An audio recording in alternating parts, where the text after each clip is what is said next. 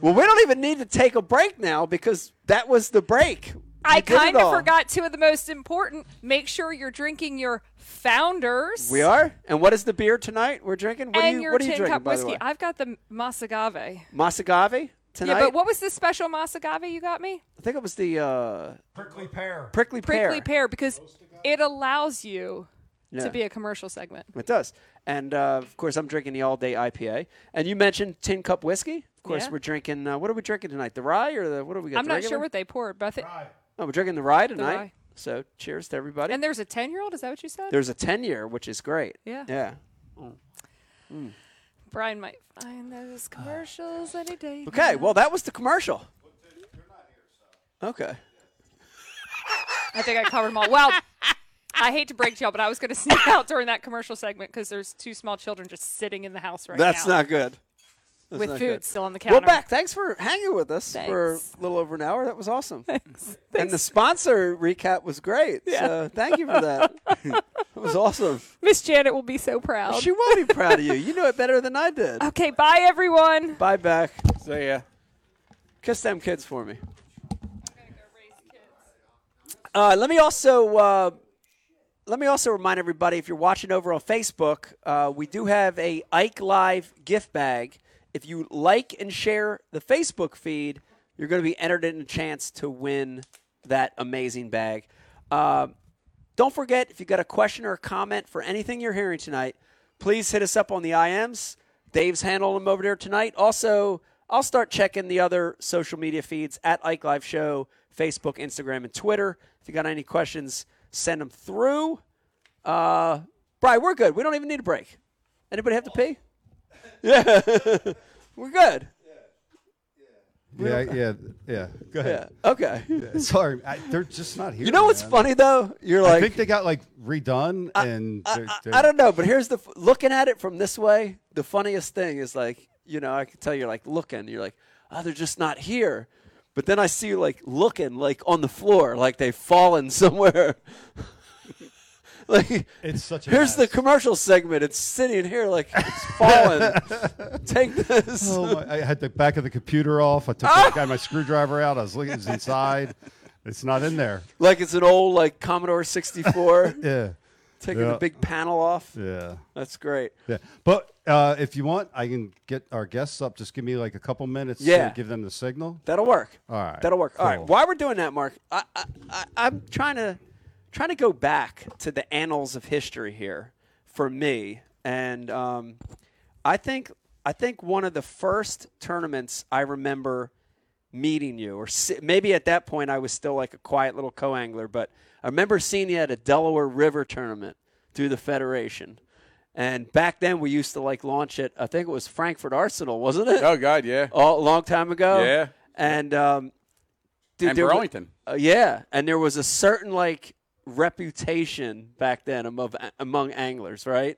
And it was funny because it was Richie Schneiderite. Yep. It was of course Ed Cowan. It was you. There were certain guys, and I remember I was new to the Federation at that time.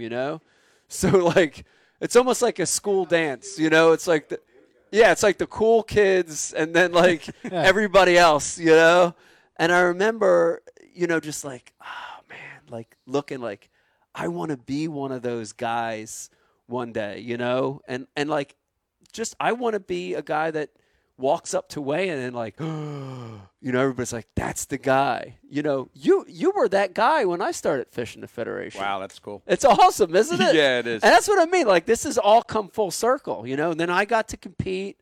And, for me, it was like a stair step. It took me a couple years, and I started to find my groove. And then I made a team and made a divisional. And, it all started to happen. But, dude, it seems like yesterday. And that was 30 years ago. Yeah. That was 30 years ago. Yep. And it seemed like yesterday. Yeah, I think the first year I fished the Federation was 1988. 88, yeah. My first year. Yeah. And or 87 might have been I think 87.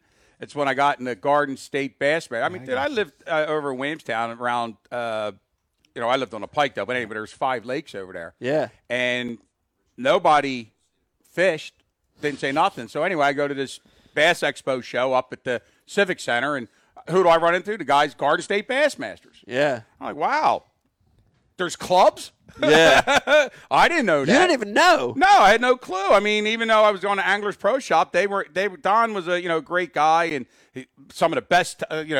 I learned more from that dude. Shout out to Don Sky. Absolutely. Shout out to Hydra Spinnerbaits. Oh my God, Golinsky. Yeah, dude. I'll tell you what, that Hydrolure spinnerbait. The guys you talk about, Richie Schneiderite, George Hutchison, Ray Schmid. Let's go back even further. How about Jack Coyote? Oh, yeah. Yeah. Tom Prashevitz. I think Tom's still fishing. I know Ray Schmidt's still fishing. I got a great Tom story. And there's a lot of them, dude. There's a lot of them. But, and I got very fortunate because my first year back, like I said, when I was in Garden State, they always incorporated one of their club tournaments with the Federation. Yeah. And the first one was on Lake Apacon. Well, I have in aluminum boats, the little John boats and all, and you go to Lake Apacon, and next thing you know, there's like 80, 90 of these bass boats. And I'm like, oh, my God. Remember your first time seeing it? Oh, yeah. Oh, my, this is – and then I got one. And then I'm like, I want me one. I want one of these. Yeah. But then I competed on Garden State with them. You had to fish their club tournaments, and I made their team. And I didn't even fish their team because I wound up joining Mega Bass 6. Yeah. George Hutchison. Yeah. One of the old school that's still fishing. George is still fishing with us today, and he's still one of the better fishermen. I'll tell you what, I got fortunate to get around, like you said, the guys that – Good guys. that were willing to show me and help, what they did. Right. And, so I, when as a rider, I fished with Jack Coyote on the Hudson River. Back in the day, Jack Coyote was one of the sticks on the Hudson River, so I got to learn from him he showed me things to run and do. And I was very, very fortunate that a lot of the older guys that were very successful in the nation back in the time, these guys fished bass back then. Yeah. Coyote, Steve Wisniewski. Yep. Brian and his son, I mean, they moved. We're still in touch with them. There was a John Carpenter. John Carpenter, yeah. All these sticks to fish. Well, I got to fish with a Jack Coyote, and these guys actually opened up and shared things with me back when everybody was more tight-lipped. Yeah. Nowadays, I mean, you guys run into me anywhere. I'm honest. Some people say, dude, why'd you tell them that? Yeah. Yeah, no, that's not the case. I have a philosophy. You can't make the cast I make, so. If you're, in other words, I'm not being like you can't make a cast into a bucket. I'm talking about, all right, where we were fishing yesterday, right? What are the odds you making that exact same cast I make? Yeah. Right. That's pretty slim. So I got an old school. Do you remember Stu Aricchio? Yeah. So Stu Riccio. I was a kid, and I drew him on Greenwood as a co-angler. And it was the first big boat I ever drove. He let me drive the boat on Greenwood. I didn't want to drive it too long. I was afraid. Yeah. I didn't know. We were in crawdads at the time. Greenwood Lake. I was afraid I was going to hit something. I was just like, I drove for maybe no more than 15 seconds before I powered it down. Like, nah, I'm good. I didn't even get to enjoy it. You know what I mean? Yeah, those guys. There was back, but like I said, those guys kind of opened up to me. And when I fished with Tom Perivich on Greenwood Lake. So I got really lucky and got drawn with really my first year as a co-angler with all the top guns. With the good guys, and you were able to watch and learn. Yeah, and listen. You learn. Sometimes you learn what not to do. Right. So that was really that's what got me started. I mean, once I got that, I bought my first bass boat from George Hutchison. I got that. I think that was 1988, and dude, I made it to my first year. I didn't make the team that year on the nation, but I made it through Operation Bass. I'm up fishing down in Kentucky Lake, some young kid, and you know how big Kentucky Lake is. Oh, yeah. Dude, I'm talking about intimidation. Yeah. You come from the Northeast, he's a little late, and you go down there, you're like, wow. Well, you thought Hapakong was big, and then you get there. You look at the map, you're like, there's 3 maps? I mean, I know how to break stuff down. You don't fish all 3 maps. You do your process and come up with where you want to go and stuff like that. But it's I feel honored you say that about me at the river. I don't think of myself anything. Yeah, you were the guy. That group you named and more you were the guys. And for me coming in, it was like, that's what I want to do. I want to be that guy. I want to have that respect, that reputation. Yeah, and don't be afraid to do things that you think. I was going to say when I fished with 1 year, we went up to Thousand Islands. And I drove up with George Hutchison in his van. Back we slept in vans and all that stuff back in the day. Everybody did, right? You put in your time, We all started out sleeping in back of trucks and working our butts off Friday nights, leaving, driving up, and stay. Where'd we stay at Lake Apacon? Lake Apacon, I forget where we stayed, but Greenwood Lake, we always stay at that diner up there and sleep behind the diner. We all get up in the morning, get breakfast, right? Or half the guys would just stay up all night drinking and slobbering in the morning. And but I got to experience all that stuff with those guys. But anyway, talk about the hydro spinnerbait. Don was one of the first people that his silver shiner. And he made, he called it like a herring, a blue herring. It was a black, blue tinsel, white belly, red gills. Don was a big, that red gill. Yeah, the red. Yeah. Well, what's everything? Red parachute front. Parachute. Yeah. Oh, dude. God, I wish they still make them. Yeah. But there are some companies that come close, but nothing is like a hydro. But them guys kind of were laughing at me because I fished with Jack Coyote up on, one day, I got the fish where I fished with George and Jack and I forget Richie maybe, and my spinnerbait, I was waffling him, I was kicking his ass, and he's like turns around, looks like at my spinnerbait, he goes, "What the hell is that? A Studio 54 spinnerbait?" So now I'm known as the guy. Dude, he throws them Studio 54 spinnerbaits. It's got all that tinsel. It's got this. It's got, and I'm like. You want one? Yeah. No, we don't want one. No, we're good. We're no good. And I don't think it was until that club was Clearwater. Yeah, I remember that. Richie and all them guys. And it took Petey to get in the club with them. Yeah. And Petey kicked their ass out of the back of their boats with the hydros. With the hydra. Then they woke up. Yeah. And then Don kind of, the business, Here's the thing, though. And we bust Dave's balls about it all the time, about being a little ahead of his time, in our circle. But I think Don was really ahead of his time. You got to admit. He was really ahead of his time. Correct me if I'm wrong, but Brian was the first one in our group to bring the Skalinsky spin bait into the. I remember laughing at him on Champlain. I think you're right. And he outfished me 3-1 with it. I think Brian was one of the first ones. I got that from Rick Mashinsky, I think. Old Man Rick. Yeah, Old Man Rick. I was laughing at that thing. I was throwing Stanley. Stanley was the spinnerbait back in like late 80s, early 90s. You know what I mean? And he throw it out. I'm like, dude, what is that thing, dude? Yeah, my introduction to it when I first got one was, do you remember the Garden State Expo? Yeah. Used to be at the old racetrack. Yeah. You won the tackle box. I won the tackle box. How do you remember that? Because I was working at the Anglers Pro Shop. I worked that show, and this young kid that came up with his bag with all his shit on. That was me. I was with him there. That was pre-Federation. I was a fucking little punk. 15 maybe? Oh, yeah. I was a little punk. And Brian always busted my balls about it because, we all at that show, we all put 50 tickets in or whatever. Yeah. We put as many. I can't of course remember. You win, But I won. Yep. Always. I remember that. Dude, I couldn't believe it. It was that big two-sided, that big It was tackle a double box. Top of the line. Loaded with all the shit. dude. All the Hydra stuff was in there. Dance's eel. That moment right at the there, time. we were both naked. That was that moment where where my life went a certain way and Mike's went a certain way. You know what I mean? That was a pivotal moment. But I would put myself on the camera, Mike, but Brian, you and I immediately take this raffle. But Brian, Becky was saying earlier about visualizing success. Brian and I take our raffle tickets. We already know we can throw them out. Yep. He holds on to them a year later because he knows someone's going to call him later and say, "Hey, there was a mistake. You actually won." Oh my god! Oh my god! But that's the difference. Yeah, but that was my introduction to it. But that was. I had no idea back then that you were going to be a classic champion. Yeah. But you know what? You thought you were going to be. Man, I was into because it. one thing you got to be in this sport. One thing I noticed, and a lot of people, some people don't like it. You got to be a little cocky. Yeah. Well, you got to have confidence. I think cockiness and confidence. It ain't bragging are very if you can close. back it up. Yeah. That's very all close. success across the board.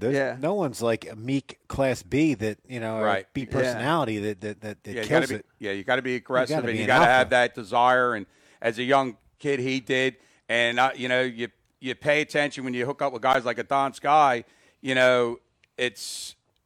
was he has so many theories Yeah. that it's a shame they weren't unable to capitalize on it, because I bet you, my own personal opinion, I'll bet you at least 25% of the products that are on the market today, guys are winning tournaments today, Don had it in his pocket, designed it 30 years ago. Yeah. You know, It's crazy, man. Yeah. so for you youngins watching, there was no internet, obviously, for us in the late 80s, No early internet. 90s. There No was cell nothing. phones. So they had these books, these periodicals they would put out, like New Jersey, bass fishing lakes. And it Yeah. would be like different authors would contribute Yeah. to what works on what lake. Yeah. Well, Brian and I went to Lake George like a long time ago, and we're reading Lake George's version of that. And Brian, in like his best like bill collector voice, was like reading it. And it was just like, I don't know, I'll never forget, like him, like, bass can be taken in the summertime. Yeah. But I don't know, dude. But that's Bass what, like, can be taken. Skalinsky was in all of those types of Yeah, periodicals. he was ahead of you his know? time with not just with bait and lure design and all that, but with the theory. The You're media, right. the whole media. he All was of it, tied for in sure. with, He used dude. to have Like fish movement, Yeah. like how they He used to- migrate it. I'll give a little secret out that a lot of people didn't realize. But years ago, Don would always do slideshows. The seminars at his thing. I actually was fortunate enough that gave seminars back in the day at his shop also. But Don did a seminar, and he would go out and he caught these, wild shiners. And he takes these shiners and he puts them in his live well in his boat. And then he takes them out and puts them in there and gets the light on. Takes a picture of them from looking down at them. And then we take lizards. And we took the lizards and we put them on the bottom of the live well and took pictures of them. And then took the lizards in a live well and put the shiners in there. And you take the pictures and you look at them. And that's when I learned about fish see silhouettes. There might be some lizards in the water, but you don't see lizards swimming around the water. Yeah. Because fish see silhouettes. Right. That's what they see. I mean, what's the Cinco look like? Right. Well, just Yeah. it's silhouettes of bait fish. That's, Right. That's Yeah. the only thing it does. A thin perch, if they see Yeah. that silhouette. But when he showed me that many years ago, Yeah. that opened up. That's crazy. That opened up my eyes to everything. When you first see a brush hog, the first time you ever saw a brush hog, you're like, what That's the the stupidest thing hell is I that? ever saw. Those elbows locked in. Yo, lay that thing on a trash can and take a crayfish, lay it on your Yeah. trash can and look at it. You're going to go, damn. Yeah. All right. Hold on. Speaking of ahead of their time, Brian DeCarpenter. Yes. We have a special guest joining us, Or two. or two. Who do we got coming on? My eyes are terrible. I can't That's see the so screen. awesome. It's I so love it. small. Who do we got coming on? We have your old travel buddies, man. Who do we got here? I It's see. Sully and Mansu. Hey! Jesus, what a motley crew that is. Dave Matsu, Bob Soley joining us right now via the Zoom machine. Guys, how you doing tonight? Fantastic. Officer Mansu?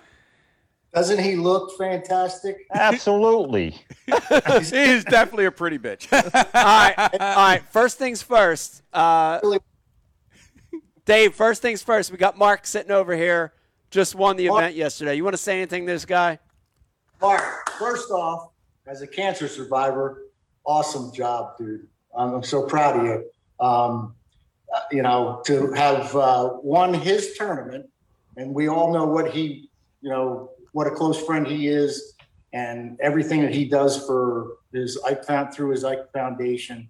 To have won that with your daughter, dude, that's got to be an amazing, amazing feeling. A moment in your life you'll never forget. Yeah. We'll never forget it, dude. It's a lifetime. I appreciate that, Dave. It's good seeing you on TV. I kind of miss you around, dude. I mean, we had some good times when we were all traveling together. We certainly Some crazy stuff, but it's, to go through what I went through. But just to share it with my daughter, that's why I said, we got the things that her and I shared on that boat. Yeah. And those, just that whole day. Yeah. It's, I could share my story, but man, I'll tell you what, it's just, that's why I said to her, I said, we got a lifetime of memories now. Yeah. I mean, forget about that money for that boat. That money's spent and gone, man. That trophy that she'll be able to look at when I'm dead and gone, she could pass it on to her family and friends. Like, cool. I fished with with your pop. That's who Super cool. That's what it's all about. Yeah, that's what it's all about. That's unbelievable. Dave and Bob, we were talking old times. We were talking the Federation back when the Federation was the Federation, right? I'm just going to tell it how it is. after the split up of FLW and Bass, it's never been exactly the same. Back then when we fished it, dude, it was strong. There were more members than ever. It was a big deal. It was a big, big, big deal. And it was all boater on boater. It was boater on boater. Or co-angler, didn't matter. Everybody fished together. I mean, you had the best anglers in the country from every state all trying to headhunt you to make it, to make the classic. But, Bob, I want to start with you. Dude, you had tremendous success. You were one of the guys to beat. What did fishing the Federation back there? What did it mean? Because it was special. I know you know that, but what did it mean to you? It was totally special. It was because I look at the Federation back then and how strong you say it was, and any Federation tournament we went out on, we had 5 classic qualifiers, launching that day, and we drew 100 boats at every tournament, man, and the fields were strong. And one guy, Mark Schaefer and the Eddie Cowens and Snyderites and dudes, that I looked up to, and they were just, amazing fishermen. And I was like you, I wanted to be one of those guys, and, you had to put your nose down and fish really hard. And it was a totally different world back then to what it is now. And it's never been the same, like you said, once the Federation split up. But, Mark was there. And, one thing I love about Mark, I met him at a divisional in 1995. He comes rolling up playing Voodoo by Godsmack. And the dude's a power player. Come on. How could I not like this guy, man? So, Hey, Bob, do you remember when the first time we actually really met up at Raystown? Yeah, dude, yeah. You were rooming with Mike Wallace. Yeah. And I walk up, I take my hat off. I have, kind of lacking in hair, right? I go walking up, and there's Bob and Mike Wallace. And he comes out, Bob comes out, he got a beer in his hand, and he goes, dude, if I was to drape my balls over your head, you look like a hippie with earmuffs. First thing the man ever said to me, I started laughing. And he goes, dude, I'm only kidding, dude. I was pissed myself like, dude, it is okay.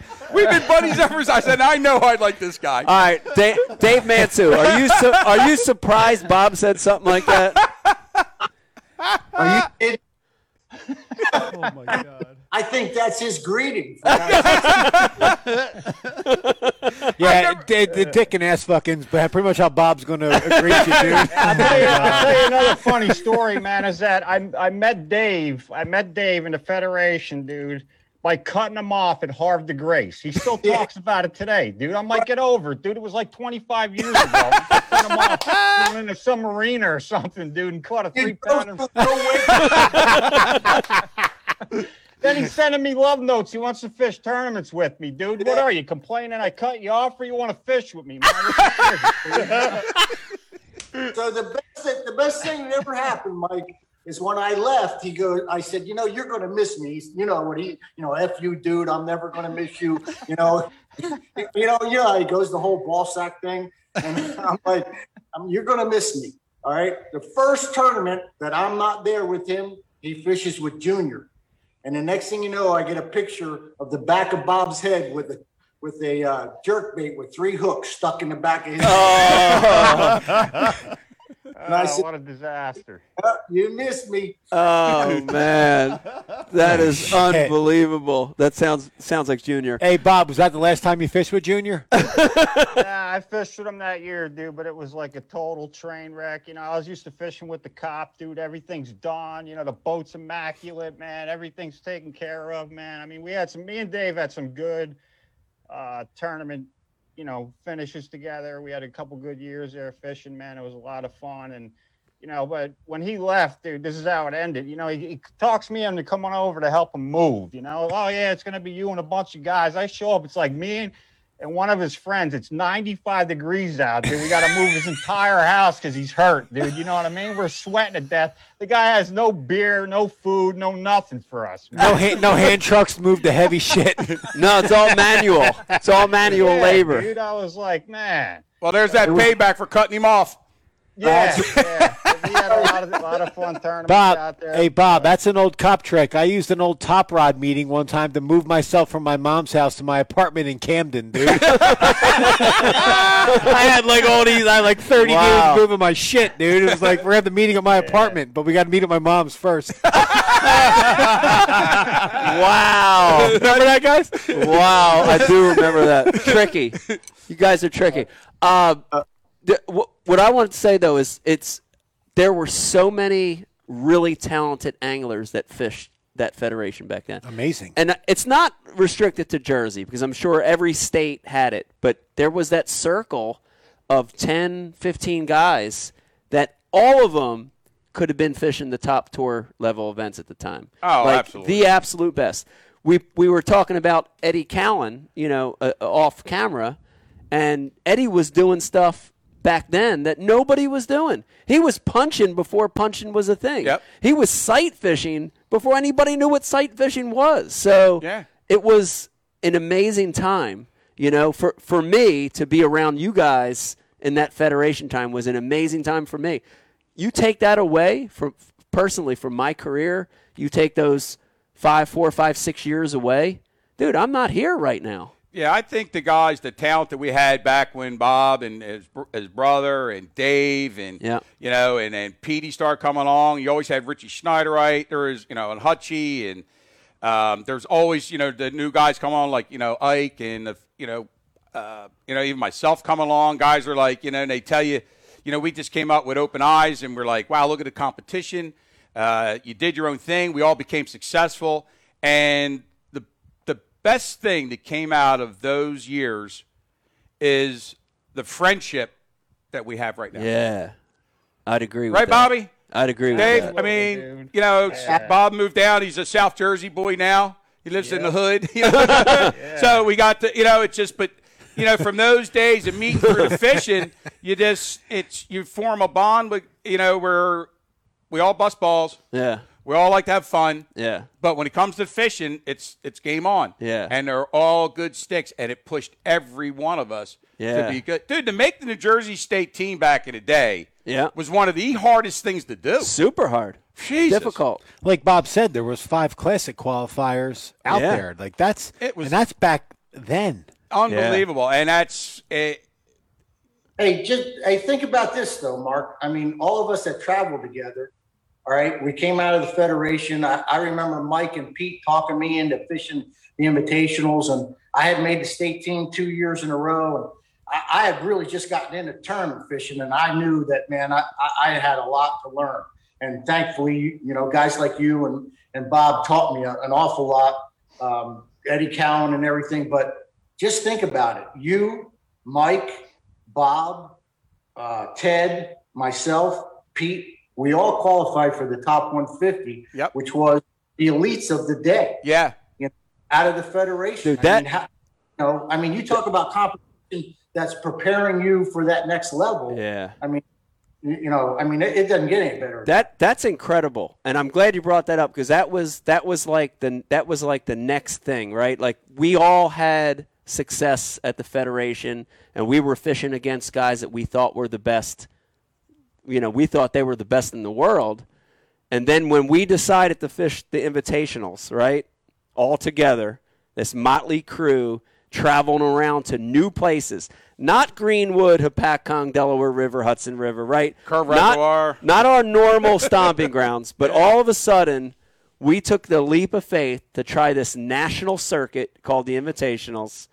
And in the same year, all of us qualified for the tour.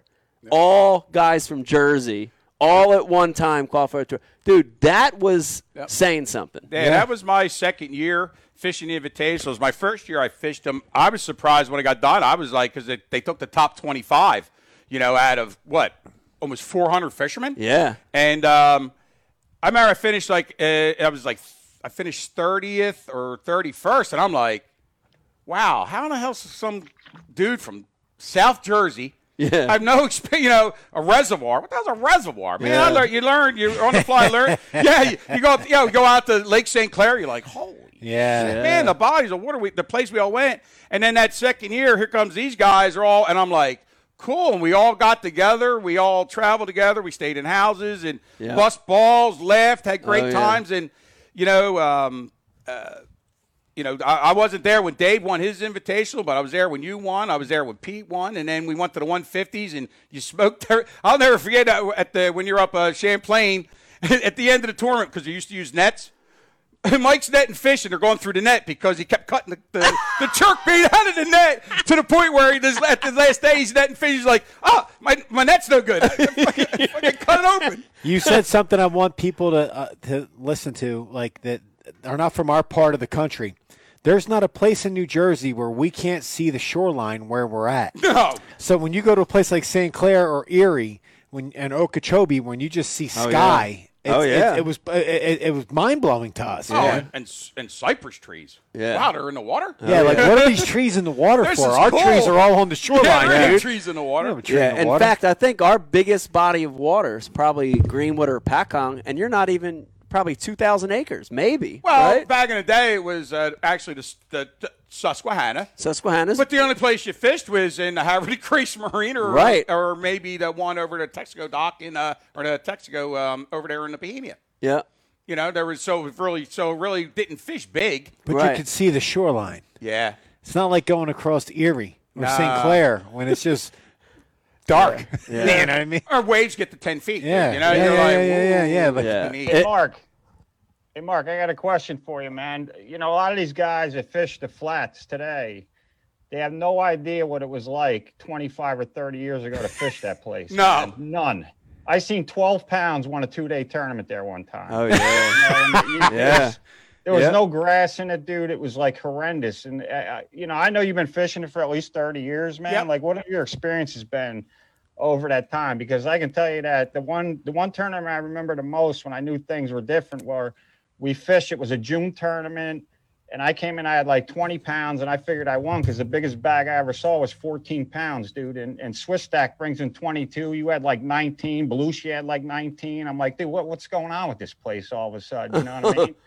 And but the fishing has changed so much down there. It's for me, because like I've had time away from fishing there, and then I kind of got back, just here and there dabbing in tournaments or whatever, and how much different it fishes now compared to it did 25 or 30 years ago. Well, I think that's one thing we're very fortunate of to experience is how a body of water like the Upper Chesapeake tidal, and it's something for the guys that I feel good about how you have to adjust. Back in the day, I remember, I forget what year it was.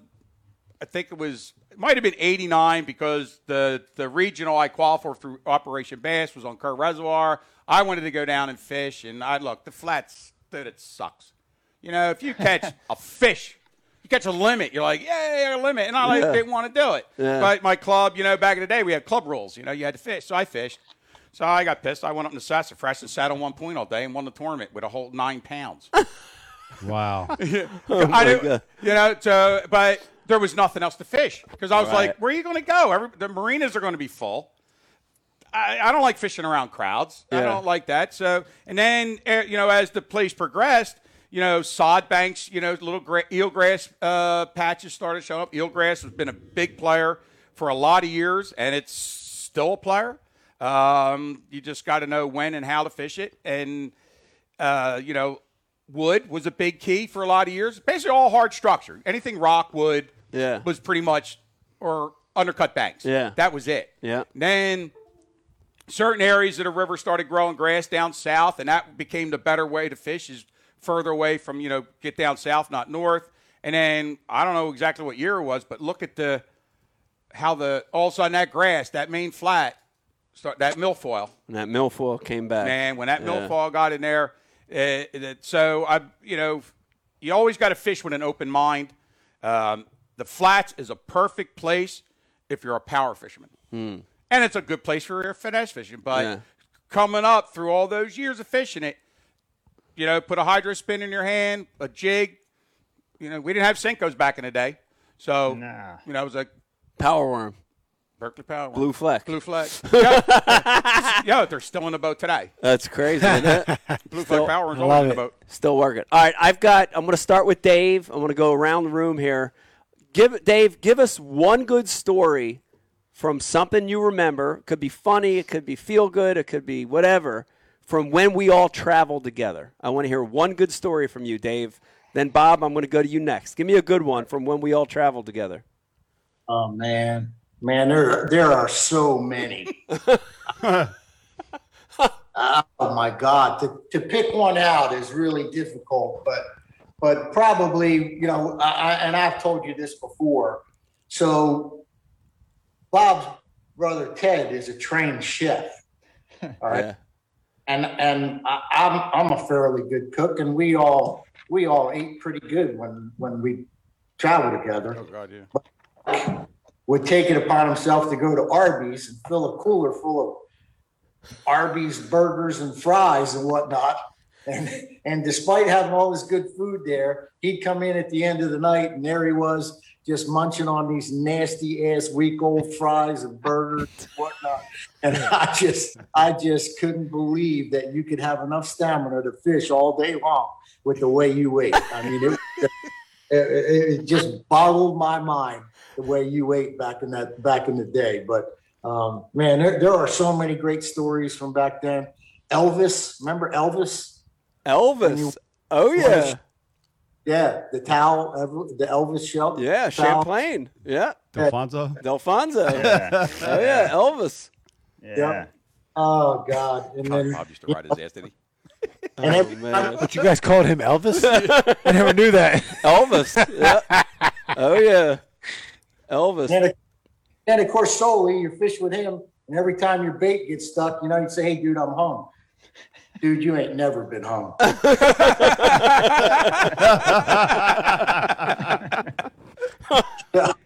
So, man, there's a lot of stories here that I just can't tell. So many good ones. Bob, give us a good one from back in the day when we all traveled together like a motley crew. Ah, dude, it was such a mess, man. I mean, the first time I remember staying with you, dude, like me, I had 2 rods. I didn't even own a spinning rod, dude, you know? And I come back and the room looked like Tackle Warehouse. Stuff's everywhere, man. You're tying your stuff up until midnight. I just tied my 2 rods up, a jig and a spinnerbait, and I was done, man. That was it. But, you know, Mark always brought John Erickson with him, who slept wherever, on the floor, on the couch, had his sleeping bag. But I don't know if you guys remember, you were there when Pete brought Ken McIntosh to stay back at the house. I think we were in Alabama. Dude, the guy comes in. Pete's like, oh, yeah, he's a real nice guy. He's going to stay here with us, man. So he goes to sleep. We're all in the room sleeping. There was like bunk beds in there. Dude, it was like 3 trains and a 747 just came right over the top of the place, man. This is how loud the guy snored, man. And we all came running out of the room with like pillows over our ears. And Oh, you know, my God. totally Ken out of control, McIntosh. man. Wow. But, you know, some of the Hey, Bob, Were you there, Pete. Dave? Hey, Bob, Pete has like a trend of bringing bad shit around people, dude. Oh, yeah. He's brought some bad stuff to Ike's house, bro. Yeah. Yeah. Yeah, but I just remember, like, you know, it was always a lot of fun, and you know, we always had a lot of success, man. I mean, at one tournament, the last tournament, you know, I think it was the first year I fished the invitationals. You know, Pete won the tournament. I qualified for the classic. I think every one of us finished in the money. You know, it was just like, you know, we're from Jersey, dude. You know, nobody Yeah. even heard of a guy from Jersey, man. You know, and Mike, you kind of put us on the map and stuff fishing wise, but you know, it was always just such a good time, a great group of guys, you know, and I have a tremendous amount of respect for Mark as a fisherman. And, you know, him winning yesterday, dude, it was like, you know, the best thing that could ever happen. You know, it was just like so exciting for me. Even my wife, you know, we were excited here because, you know, Mark won a tournament, you know, because we stayed close over all these years of fishing. Yeah. And getting together, and it still means a lot when one of us wins. You know, when Dave won his tournament, or Pete wins, or you win, it's exciting for me, man. You know, and it's been a big deal, over the years, 20 years plus, whatever, we've been fishing together and been friends, and it's just a good deal. But back in the day, man, I can't even believe the way things ran. We were such a motley bunch, dude. It was like, it was like a joke almost, but we got the job done. And I think that's all that mattered, man. Yeah. I still, it's funny you said something too, because I still remember being at some of those invitationals early on, and we were always like the outcast, just because when the sheet was printed out, there'd be 400 names on that sheet. Well, there was only the 5, 6, 7 names from Jersey. Yeah. And like they were, once they saw that you're from Jersey, you're like, oh no, like dudes were like writing you off instantly, you know? They were like from the armpit of America. Everybody's like hoping they don't draw us because we're from the I'll tell you a funny story. We were fishing at St. John's, and me and you were fishing up in the river, dude. I don't know if you remember this, man. And we came drifting by Jim Bitter, and you stopped like in front of him, and I got right behind him, and he started saying about Jersey guys, yada, yada, because we had him sandwiched, and he couldn't even cast hardly, dude,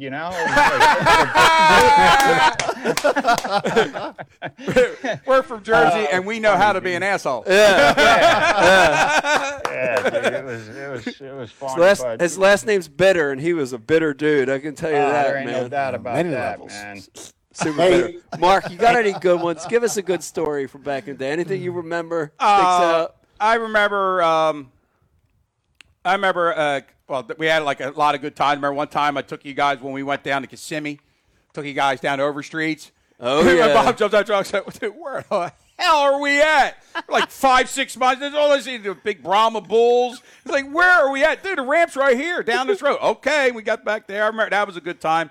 But I think we're down in Georgia, and you. I think we had a flat tire. We had to fix something on your rig. Yeah. And you cut your hands, and it was like all greased up. And we had to get going, and it's like, dude, it was bad. And the only thing I could think of, I didn't do it on purpose, but I had that, the hand sanitizer. I said, well, Mike, that's got alcohol. Put that on there. Oh yeah. Smoked them. Dude, that scream that came out of him. I know, dude. I'm like, dude, I'm so sorry. It was just so hilarious. It just sticks out. Fucking sand crab sent him to the emergency room, and his wife had to drag him off the beach like he was an Iwo Jima. Oh my God! No, the great thing about us traveling together though is there was this like a good bond of when somebody got in trouble or somebody got down. Yeah. There was always someone there to help you. Like Bob, I remember had. You had a boat go down up in the Great Lakes, up at Thousand Islands. Thousand Islands. Yeah, I remember like something would happen, and you always had a lifeline. Yeah, which was nice because there was no cell phones. We had to travel in flocks. You had to travel in flocks. Pretty much. You're right. Yeah. Yeah, I sank my boat up there, man. It took 7 of us, remember, to get it on the trailer. It was like a miracle, dude, because it washed up on the shore by the only ramp within 100 miles. Dude. Wow. It was like insane, man. And it was laying on its side, man. All my tackle, my plastic boxes were like aquariums, dude. They're all full of water. And then the next day I had a fish too, man, So we drug it up on the trailer. And you're right, man, because, it'd probably still be there if I was by myself, I'd just left it there, dude, But everybody was always there to help. You're right. I wish that like the younger generation could experience fishing world the way we did. Yeah. So that they could appreciate an old Federation warrior like this actually going out on one of the hardest bodies of water with those hammers that are out there. Yeah. And actually winning. Yeah. Beating the Cowans, the Centaurs, the Rizzes of Crazy. the world. Yeah. And smashing them. Yeah. I think a lot of times young anglers look at the sport and they're very jaded because they think, they're going to get into it, and then they're going to just get to that top level. Yeah, it's easy. Yeah, it's easy. Driving $100,000 rig, staying at the best hotels, and they forget about all that grind that we did. All those years of staying in the rat no the cabins that were. Dude, think about some of the cabins we stayed at. The dilapidated cabins, no air, all that grind. But here's the thing, you look at that and those guys are like, I don't want to do that. It's too much. Dude, they were some of the best moments of Oh, my yeah. life. Yeah. Dude, when you think about it, right? Absolutely. They weren't Yeah. glorious, but think back to those moments. Weren't they the best? They were the best. Without a doubt. You know, you reminded me of a time I was traveling with Bob and Ted, and we stopped in Anderson, South Carolina, and we stopped in the wrong part of town. we should not have stopped there. And Teddy slept in a chair by the window all night long, looking out, watching our boats. The Watchmen. Yeah. Something happened, you know. But I mean, you know, lots of those places that we stayed in, whether it was Champlain or whether it was down in Okeechobee, you know, I mean, they weren't the best, but it was what we could afford, and we certainly made the best of it. You know, you were saying something earlier about John Erickson. And I'll never forget him down in Okeechobee, you know, talking about stories. He one day when we were doing the invitationals, he got hooked up with a person who was going to go through a sex change operation, and happened to have very long hair, just like John. John had it down the middle of his back. John came back. He was in a panic, you know. The guy's a good fisherman here. You know, you got a good draw. He goes, well, what am I going to do? What am I going to talk about all day? I said, well, you can start with hair care products.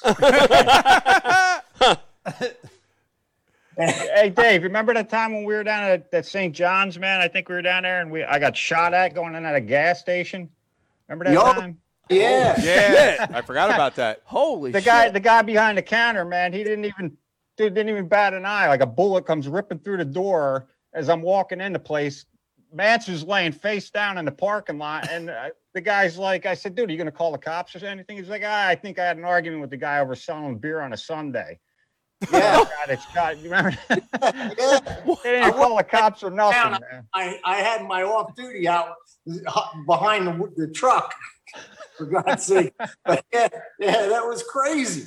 Yeah. Yeah, but Jesus. Dave, that was back before national carry, dude. Like that's back when we used to smuggle our guns just like any other bad guy, dude. There was no national carry back then. Yeah, but we weren't fools, Dave. I know that, dude. I remember like going down to Florida to see my mom, coming back when I would get halfway through the Delaware Memorial Bridge. It was like a sigh of relief because I knew I was street legal. You know what I mean, dude? Yep. Yeah, you just prayed if you ran into somebody that they understood. At the bottom of the bridge on the Jersey side, and you smoked. Yeah. Oh, man. I remember Bob coming out. I'm like waiting for more shots to come, and I remember him coming out. And I'm like, dude, let's get the hell out of here. Yeah. It's crazy. Some of the experiences from all those years is crazy, man. You think back, and it's like you said, you had no internet. I don't even know how we found our places. We all found houses all over the place. Yeah. And like you said, everybody helped out cooking, and Yeah. you know, I remember the one trip when we were all down Hartwell. I don't know if you remember that. It was all of our first time down there, Bob's and yours and Dave and Pete, and we all come in and went, dude, you're all fishing for second. All those cuts, all the main lake cuts were loaded with these slobs. We've seen them everywhere. So we're like all excited because like, dude, we're going to kick their asses. We all go back the next day. We all come in sulking, hanging our heads. Where'd they go? Yeah. We're like, they moved. Where the hell they moved? Why? They moved? Yeah. Yeah. Yeah. Big wolf packs of them. Yeah, and they moved way out to them damn, way out. I mean, you learned how to fish it since then, but I'll never forget. That's like, wow. That was pretty. Because we have nothing like that up here where they move like that. There were There's no nothing reservoirs. Like that, dude. There were no reservoirs like that. Not of that size where they act like that. We didn't have the blueback herring schools like they had. Long points, spotted bass, shoal bass. What the hell were they? Flooded timber? Flooded timber? Yeah. It was all new, Well, one of the bass. things that, Mike brought up a good point is that, guys today, the younger guys, they just want to get right into fishing opens or whatever the case may be. But, none of us skipped any steps. We started at the club level, the federation, and then went to fishing invitationals and so forth, man. So it was like a progression, you know what I mean? Where guys today, and I think this, the information that's on the internet, guys can get better faster, obviously, with the amount of information that's on the internet. But I think it's important to go through those grinding years of fishing in a federation or club tournaments, and then move up to regional tournaments, maybe like the opens or whatever, because a lot of guys, they just get in there, but they're not really competing, in my opinion. But, it's back then we kind of went through the steps, just part of the process. Oh, the hard way. You had to know how to triangulate. Yeah. No GPS. Dropping buoys, man. Marker Dropping buoys. Dropping Dropping bombs. Then they got to the point where, you paint them black. Yeah. Yeah. So nobody knew you were fishing a buoy, or take a bottle, put a clear bottle out there that's floating on the water, so nobody know what you're actually fishing. Yeah. Yeah. Hey, Bob, John McGraw and I were talking the other day about you, and we were saying that, is it true, like, in your opinion, that the BFL All-American, back when you made it all those times, was better than any event you had ever been in? Yeah, and the other reason why I say that, I fished a couple classics in the All-American, and,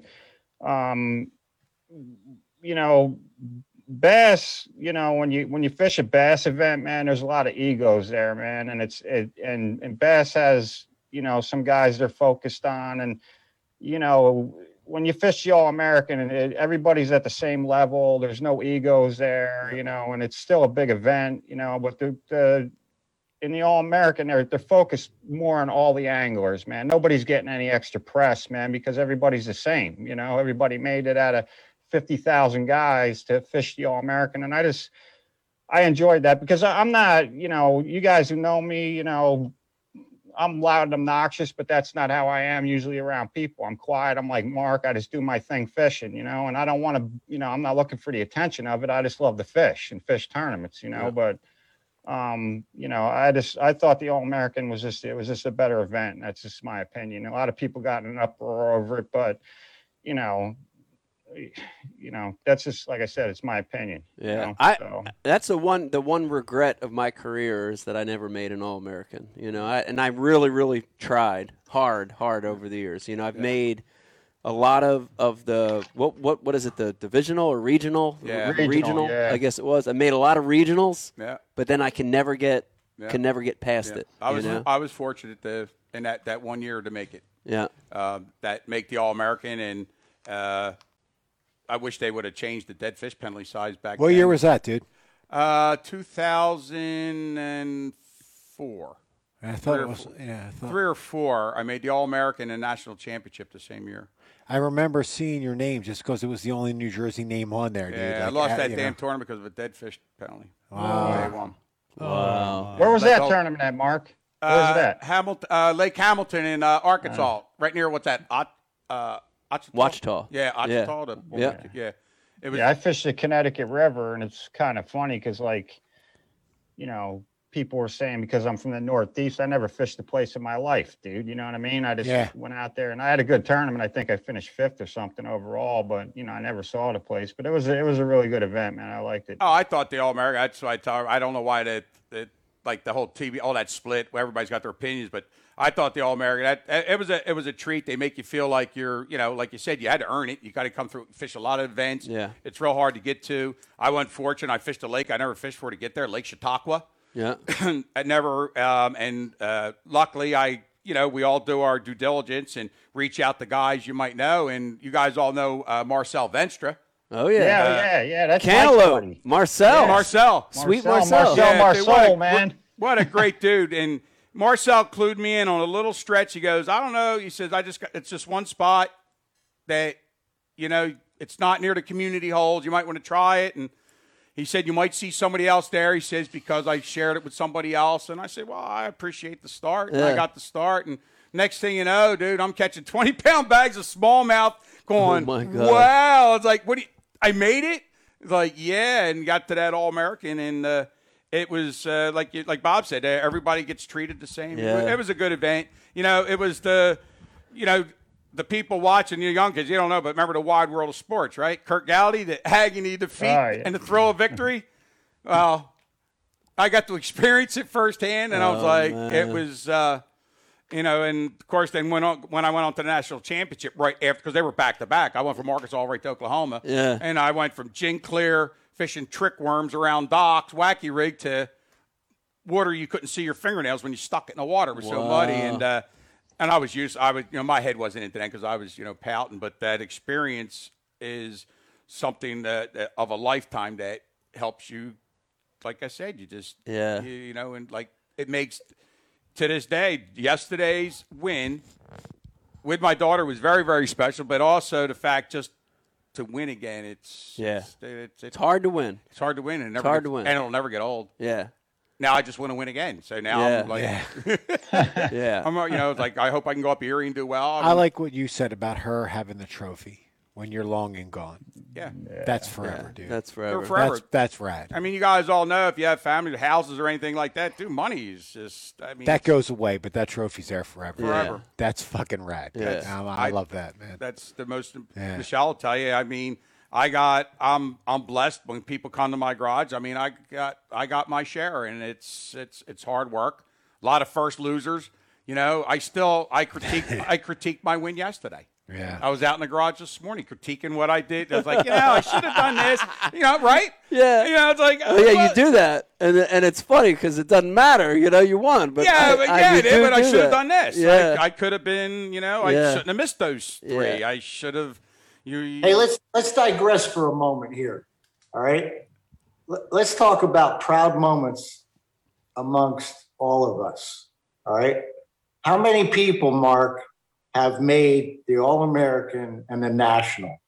When you think about it, all the people that have fished throughout the years. Yeah. Not very many. No. Right? No. So I made it. I made the national. Bob's made the National. He's made the Classic twice. He's made the All-American. All right.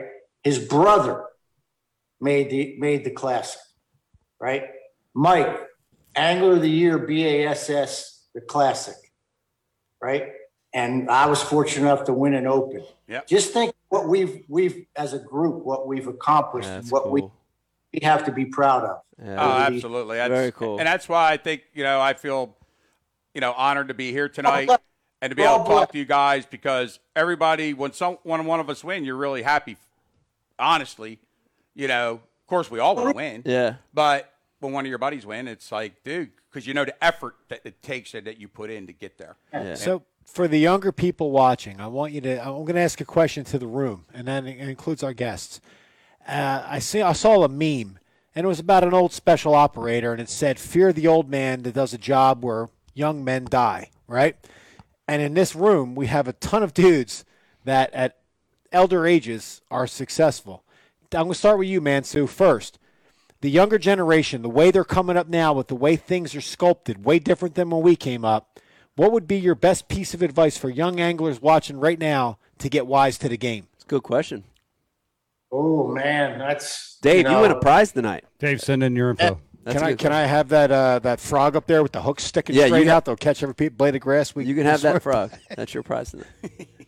And unfortunately, the whole game has changed. Now, are we talking about fishing? Or are we talking about the whole competitive angling, Dave? Mike gets swarmed, and I watched it myself, and I'm on the IM board. Gets swarmed with young, aspiring anglers. What would be your advice to them to gain the knowledge, to gain the street knowledge, the secret police shit, to move forward?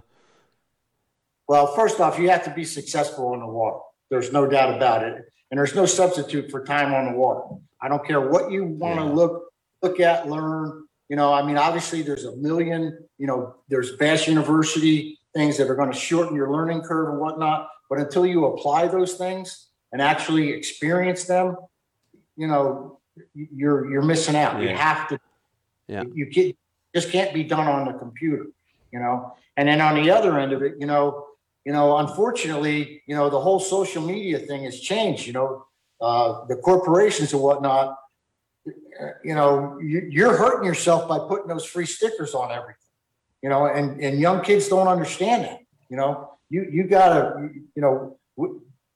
to make a living out of this thing now is become actually more difficult now than ever before, because there are so many people trying to do it. Yeah. So, it's easy to cut the nose off despite the face here by thinking that you're going to get ahead by doing things for free. And there's always somebody in line that wants to do the same thing, is willing to do the same thing. But as far as the fishing goes, dude, like right now I'm in Del Rio, Texas at Kurt Dove's Pro Bass Camp. And, we've got 34 kids here right now that just soak up everything that we can possibly give them while they're out on the water. That's awesome. You're out 8 hours and, you're teaching them from soup to nuts, trying to teach them from soup to nuts. And a lot of them think they know something, but then when they see it applied, it's like you see the light bulb, So, And Dave, it's just like any other sport or any other craft, training, right? Get yourself immersed. Listen, you're not going to be successful unless you work at it. I don't care what it is. You have to work at it, whether it's a sport, whether it's, books, education, whatever. You just can't sit by and do nothing. You've got to work at it. It's practice. You think Tom Brady won 7 Super Bowls by just sitting there looking at a computer? No, he's out on the field doing the work. You've got to do the work. Mike's a classic example. Mark, who spent more time on the water amongst all of us? Mike was dark to dark. Beyond. Yep. There were nights where we didn't think he was ever going to come back. I used to call him the pizza eater because he used to have that little freezer full of Tombstone pizzas. That's right, Pizza Eater. I was proud of that nickname. Yeah, you were. I love that nickname. I remember the first time we stayed in a room together, you got all his shit out, right? Retied every single lure on every single rod, and I'm just watching him. I already ate. I'm sitting there, and then he gets his maps out, and I'll never forget this. Talk about the funny stories. He goes to the freezer. He puts his mac and cheese in, turns around, boom, right on the floor. Gets his pizza, got his pizza. You're pissed that you lost your mac and cheese, so you just ate a pizza. He sat on the bed. I kind of looked over at him. Next thing you know, he's out. Dude, he's sleeping. He's dead cold. Next time when he woke up, because I woke up because he got up. It was probably 4:30, 5 o'clock in the morning. You got up, got your shower, got all your shit out. You went. I'm like, it's still dark out. I'm like, you go get him, brother. You go get him. And we're all like that, right? It's like, damn, gotta hand it to you. I mean, like Dave was just saying, the effort and the time you have to, everybody picks their routine. But one thing that I would add to like these young guys getting into the sport and, Bass University, obviously one of the greatest tools out there. But how I learned how to become successful in the sport was an individual told me one time, to be successful in a business, you want to look at who are the people that are already successful in that business. Yeah. So I'm thinking the sticks back in the day. You guys remember Tom LaVictory Sr.? Oh, yeah. We all know Eddie Cowan. Those two guys there, it's like you got to every tournament, you were sick and tired of hearing them win. Yeah. But you know what they were really good at? Flipping. Yeah. They always had them big sticks. Flipping stick. I started fishing with spinning rods. I own 2 now. But I started out, I didn't know nothing really about that technique. I Yeah. knew how to throw a jig. Yeah. I didn't know that technique. So what I figured for me to be successful in this sport, to compete against those types of guys, I need to learn how to flip. Right. So you find out. But unfortunately, if someone tried to pattern himself after someone like yourself, you're very versatile. You're good at a lot of things, but that's what guys got to look at. Who do you want? What do you want to? Who do you want to? You got to pick a model. Yeah. A business model, I guess you would call Yeah. it, to follow. Yeah. To become successful. So you could start with Bass U. You could sign up for these tournaments. Go as co-anglers. Yeah. That's a good way to learn. That's what I did. I agree with the co-angler. And you're going to learn 2 things as a co-angler. You're going to either learn one, what to do, and you're going to learn a lot of things not to do. Yeah. Because you'll draw guys that. My biggest thing that I always see you guys do, they run up on the spot and they sit down on top of it, and they, literally blow it out. Now, on some lakes and some certain situations, they say, it's a good thing you stirred the fish up. Yeah. But when I was fishing as a co-angler, I ain't never seen anybody catch a fish, and I started questioning my partners, like, do you ever catch a fish when you do this? Yeah. And they just like, well, yeah, sometimes. I'm like, okay, sometimes. Well, that. So. Yeah. But what you said is very important for you young guys watching in terms of being a co-angler. Lower your expectations about going out and winning. Yep. But accept what not to do. That is so crucial because you will find yourself in those what not to do situations more so than you'll ever find yourself in the fish are just flying into the boat, Mm-hmm. and you will recognize them by living through them versus doing it on the front of the boat at a higher cost. Oh yeah, You know? absolutely, absolutely, and that's the biggest key. You know, one of the best co-anglers around that I knew that I learned a lot from was a guy I hooked you up with, Mitch Pearson. Mitch was awesome. Hell yeah.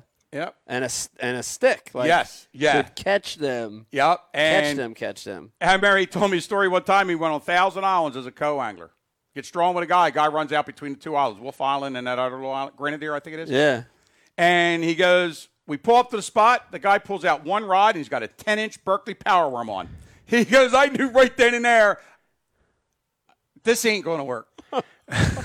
And I just never forget that because I'm like, well, did he catch any? He went, no. He goes, but I learned one thing. That's what I'm sorry about learning. Don't use a 10-inch Berkeley Power Worm in jig clear water when you're fishing for smallmouth. I mean, it might work. But that's, getting back to, for the young guys that want to get in the sport. Anybody wants to get in the sport. Look for who's the most successful. Yeah. What is their strengths?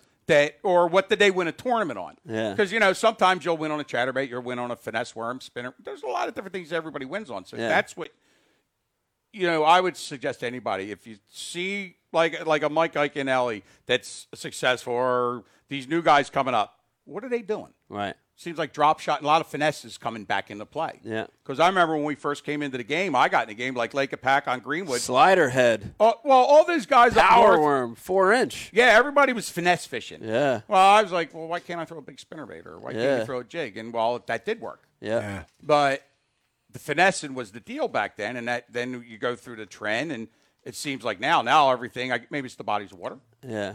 For the big smallmouth Yeah. everybody's chasing that like we're talking earlier, like 4-pound test. So Yeah. I'm hoping like Erie, I hope they're not that finicky because, dude, I'm old school. I start with, I'm not going, well, let me try 8 pounds, 7, 6, 4, or 5. Hell with that. If they ain't eating what I'm throwing, I'm going to try. Yeah. Yeah. I'm stuck in that line problem right now, and I'm trying to get out of it. But hey, Bob, I want to ask you, and I know you're going to be a lot more coarse and a lot less finesse than these guys are. But if you had a son that just all of a sudden wanted to get into this, now for those of you listening, younger guys, the way Bob made the Classic was under the hardest circumstances that existed. Yeah. There's nothing in place right now that's harder than the way Bob made, correct me if I'm wrong, Bob, 2, right? Yeah. Yeah, I made it once through the pro division and then once through the federation. And actually, Mike did the same thing because, and this is I wanted to ask Mike, I know he felt like crap after this, but Mike had a chance to qualify. It was the most amazing thing feat that I've seen anybody do was that he got disqualified from a tournament by Jim Bitter, right? And an invitational, and they took you out of the classic contention. Yeah. And then you turned right around and won a national championship to make it, dude. I mean, you went from like the lowest low to the highest high, dude, like overnight. You know what I mean? Yeah. Oh, yeah. So, And then got a podcast and talk shit on Jim Bitter Right. for the next 20 years. All these years later. What's up, Jim? Hey, you heard me say it comes full circle. It all came full circle What's tonight. up, Jim? In your In your face, Jim Bitter. You should have held on to that fish. Yeah. Yeah, Exactly. don't bounce fish off your dashboard. dude. Yeah, see, this is what happens when you pay attention. Should have held on to that fish. You never measure a fish on top of the gunnel. Yeah, stupid. yeah. On the floor. Let me measure this fish under the Never. boat. How will this work out? Yeah. You know, like, Well, that's what it is. He probably had the scale on the side. Yeah. John McGraw never even measures the fish at all. He just puts it in the live well. just assumes that his dumb partner don't read Yeah. shit. Fucking knows. Try to weigh in a 10-incher on the flats. Who cares? It looked 15. It looked 15, 10, 15. No, it looked doesn't 12. matter. I was like, John, where's your scales? He gets 12. And we threw it in. Bob, go ahead, Bob. For the younger guys watching, Mike has a ton of young guys that want to hear from a wizard like yourself. Go ahead. I just think like you guys are right. There's no substitute for time on the water. And when we were fishing coming up, it was even more important because we didn't have the internet or anything like that. The only way you learned a place was by going out there and fishing all the time. But, I work on my, like instincts fishing, like, coming up from the federation level. I used to keep a log of the weather before I went fishing, during the time I went fishing, after the time I went fishing, all the time.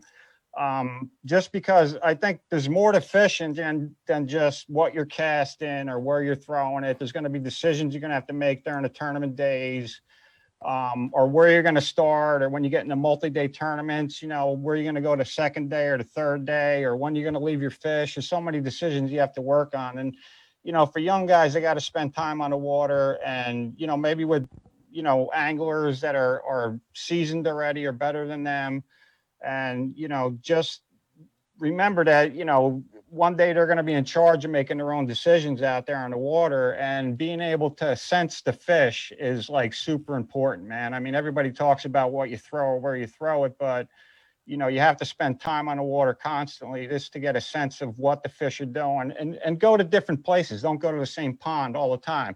Go to a tidal river one day, go to a natural lake one time, go to a place you can deep crank or flip jigs or whatever the case may be, to expand your game so you get a good knowledge, different watercolors. Here in the Northeast, we don't really get, a chance to expand, dirty water or, places like that. There are a few, but, like I said, there's more to it than just going out there and, what you're throwing or what kind of baits. And you got to work on, that mental part of the game and just get a sense to what the fish are doing during that, during the tournament or going into the next day. And I'll tell you, man, I've been successful probably, maybe 50% of my tournament days are fishing places I've never even practiced on. Just Bob, in terms of your weather, when you used to document your weather and record your weather, how did you get as deep as like barometric pressure and stuff like that, or what? Nah, I never got into the barometric. Yeah, I never got into the barometric pressure, but I got, was it a front, high pressure, what kind of day was it, weather, temperature, the whole 9 yards. And I'll tell you, man, you can get a great sense of what the fish are doing just by the water temperature, man, or the fronts, especially like in the spring, the fall, certain places you go to. I mean, the summertime's the summertime. The fish really are going to be doing what they're doing, but, the spring and the fall are super important, man, when that water temperature changes. And, I'll give you an example. Like, I know when I go to Kerr to fish, back in the day, I used to throw top water there. I knew it was good until the water got like to 70 degrees. After that, it was, the fish move into the creeks and, it's a different kind of game. But, just the little details. And a lot of times guys overlook that, but that puts you ahead of everybody, in my opinion. Guys are caught up on the exact baits they're throwing. But on any tournament day, fish are getting caught on 50, 100 different baits. It's not that important. It's, a lot of times what wins tournaments, and Mike knows this more than anybody, man. You got to be, man, you're going to make some tough decisions, and Mark knows this, Dave knows this. Those decisions make you or break you during the tournaments, man. And you got to keep repetitively doing it until it comes natural and you get a better idea of what you need to do during a tournament to be successful. And it doesn't always work out. Tournament fishing is one of the roughest things you'll ever do, Yeah. And don't let the bad days, Mark won, a perfect example. Mark won yesterday. He's at the highest high. Me and Brian went out there and it's had the worst day of our lives yesterday. Don't let that bother you, man. Just another day to me, Bob. Yeah, you just go out and, so what? You had a bad day. It's just how it is. I'm used to it, dude. Bob, the disappointment is kind of, I was just so used to it. Yeah. Bob, I have another question for you, and we've talked about this on past Ike Lives when you were on here. And for those that have never seen those, new viewers to the show, you're an avid hunter. You're a successful avid hunter for deer. How would you equate your pattern movement in terms of the weather? Could you equate like your deer patterns as well as the bass patterns? Is that something you could articulate? Yeah, it's definitely,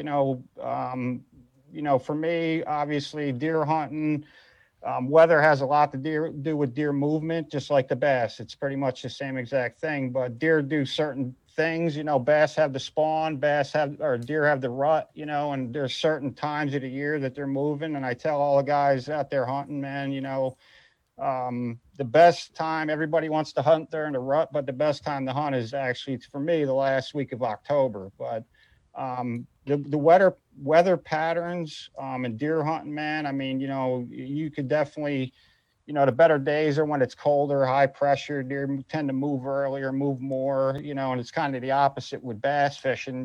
Bass, they don't want cold fronts moving in and stuff like that. They want stable conditions, man. But there's, whitetails are very cover oriented, so are bass. There's a lot of things that you could put together with doing both. And the other thing, about deer hunting that's so important is it puts you outdoors. You're in the woods, you're looking at, nature, and you can kind of get a sense of what's going on. And the same things happen with fishing. You could look at certain things and, you pull into a pocket and see a bunch of birds diving down. It catches your attention, or whatever the case may be. But, it's all about, getting out in nature and seeing what's going on. And you could definitely learn something deer hunting. And Mark's a deer hunter too. And so is Mr. Mansu there. But, it's a good thing to get you tuned into. It's a different kind of creature, but it's all the same to me. Yeah. I tell you this, I like to put Bob on the spot here, and I want to hear from Mark and Dave about this. Bob is one of the best natural fishermen I've ever seen. And I've been around them all, man. I've never seen anyone that has better natural instincts than Bob. It's amazing. And, dude, he could have a brown paper bag full of lures, 2 rods, and you listen to the fish better than anybody I've ever seen. Yeah. Why is that? Dave, Officer Mansu, why is Bob so good at listening to the fish?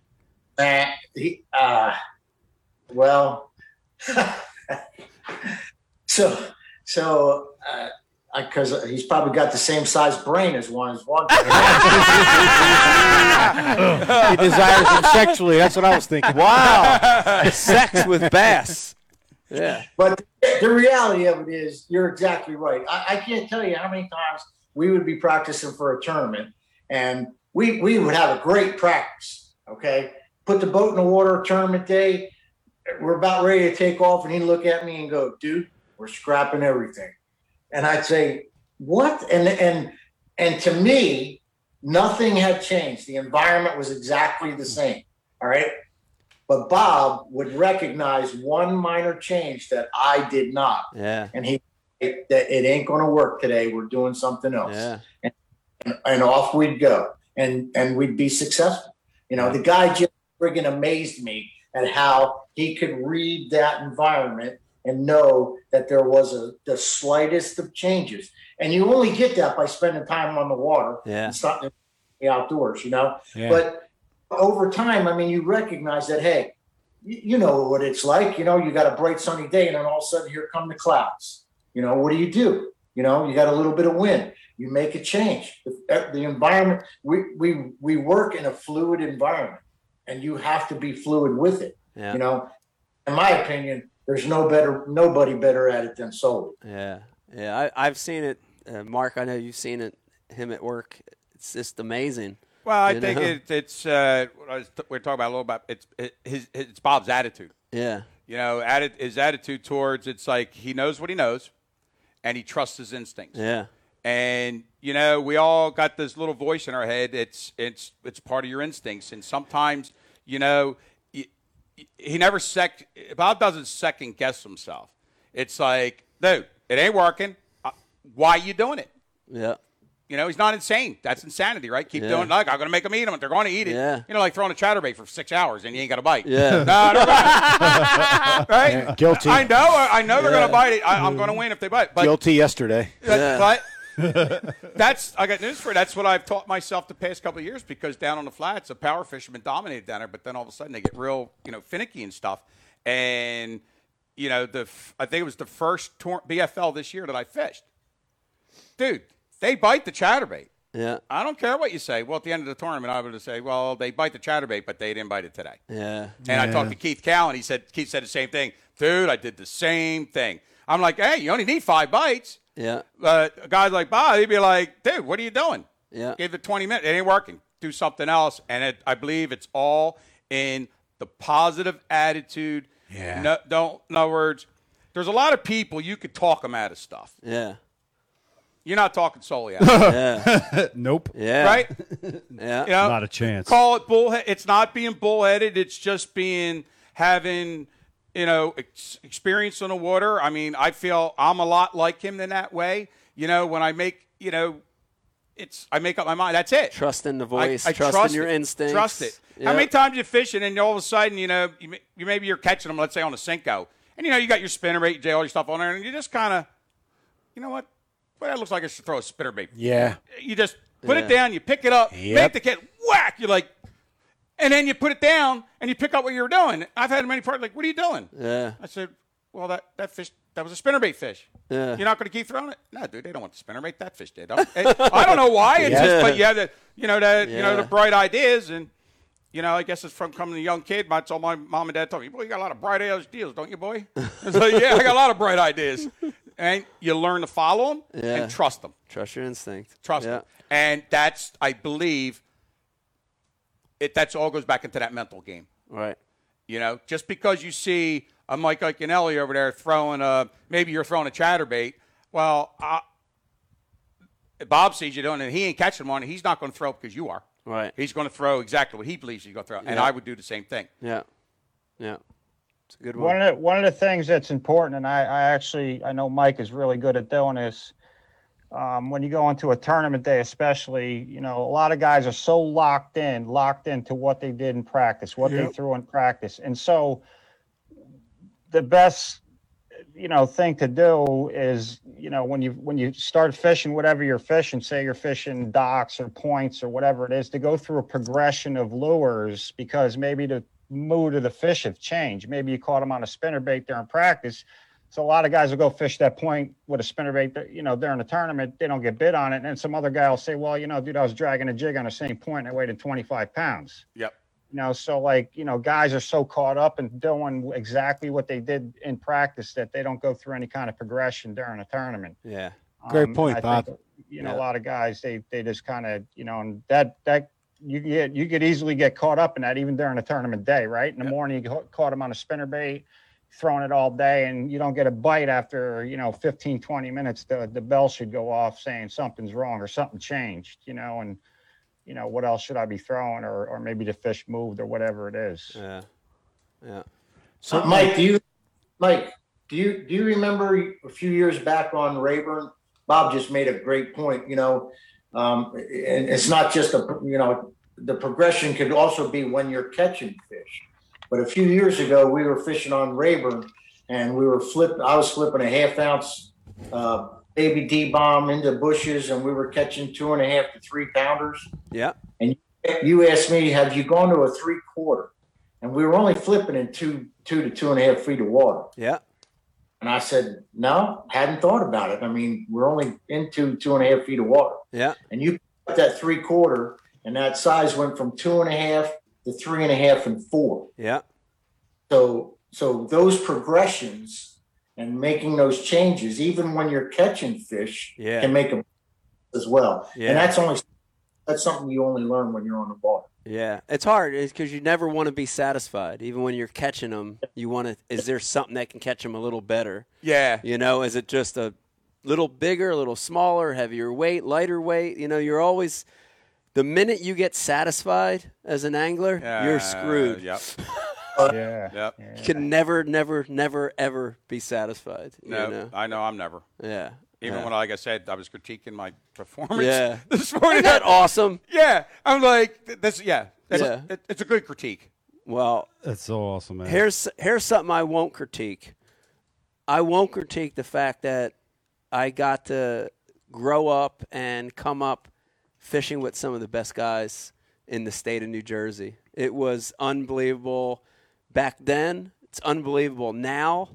This does feel like it's come full circle. What an awesome night for me to sit here with Dave and Bob and Mark, with Brian the Carpenter and Dave Brodzik, who I fished with since I was 10, 11 fucking years old. Nice. What an unbelievable night this has been for me. Man, I appreciate being invited. I'm so proud to know all you guys. I can tell you I'm the fisherman I am today because of everybody in this room. All of you. Dave Brodzik, Brian the Carpenter included. So Appreciate thank you guys. Thank you guys. It's awesome. It's awesome. I think we all are. What's that saying? It takes a village to raise an idiot? Yeah. Isn't that how it goes? Takes a Dave? village to raise an idiot. That's right. Something like that. Go ahead. Yeah. It's been a great experience throughout the entire our entire careers together, and the one thing that we continue to do is number one, be friends, and number two, keep rooting for each other, and that's pretty awesome after 30 years. That's awesome. Yes. Yeah. Well, Dave and Bob, I appreciate you guys coming on, and I know it made this show special. It did. I know Mark appreciated it too. So I thank you guys for coming on. That was fun, awesome. man. That was super fun. Great stories. And if you guys want macaroni and cheese and Elio's Pizza, come to the house. All right. How about Arby's? And Arby's, yes. Oh yeah, Andy Mansu on the message board said, "Oh fuck, I forget what she said." She said she wants me to come back to the Mansu house. No, Bob was a great furniture mover. Yeah, that was terrific, man. All right, guys. Good night. Thanks for coming All on. right, take care, man. Thanks. See you, See you fellas. Later, guys. guys. Later, Bob. Later, Dave. Dude, that was awesome. Wasn't that awesome? That was Yeah, it awesome, was. bro. Oh, that was so awesome. Yeah, it brought back some good memories. Yeah. Yeah, they was. Yeah. Good sticks, too. I wonder how much of the younger, like when we were coming up, like I wonder how much of the younger generation appreciates like a Bob Soley. Yeah. Do they even know of his accolades and how hard it was to get to that? I know. I would say for those of you watching that want to be what Mike is, you need to learn that. You need to understand that. I think that's a huge component to understand Yeah. how hard it was to get to where those guys got to. Yeah.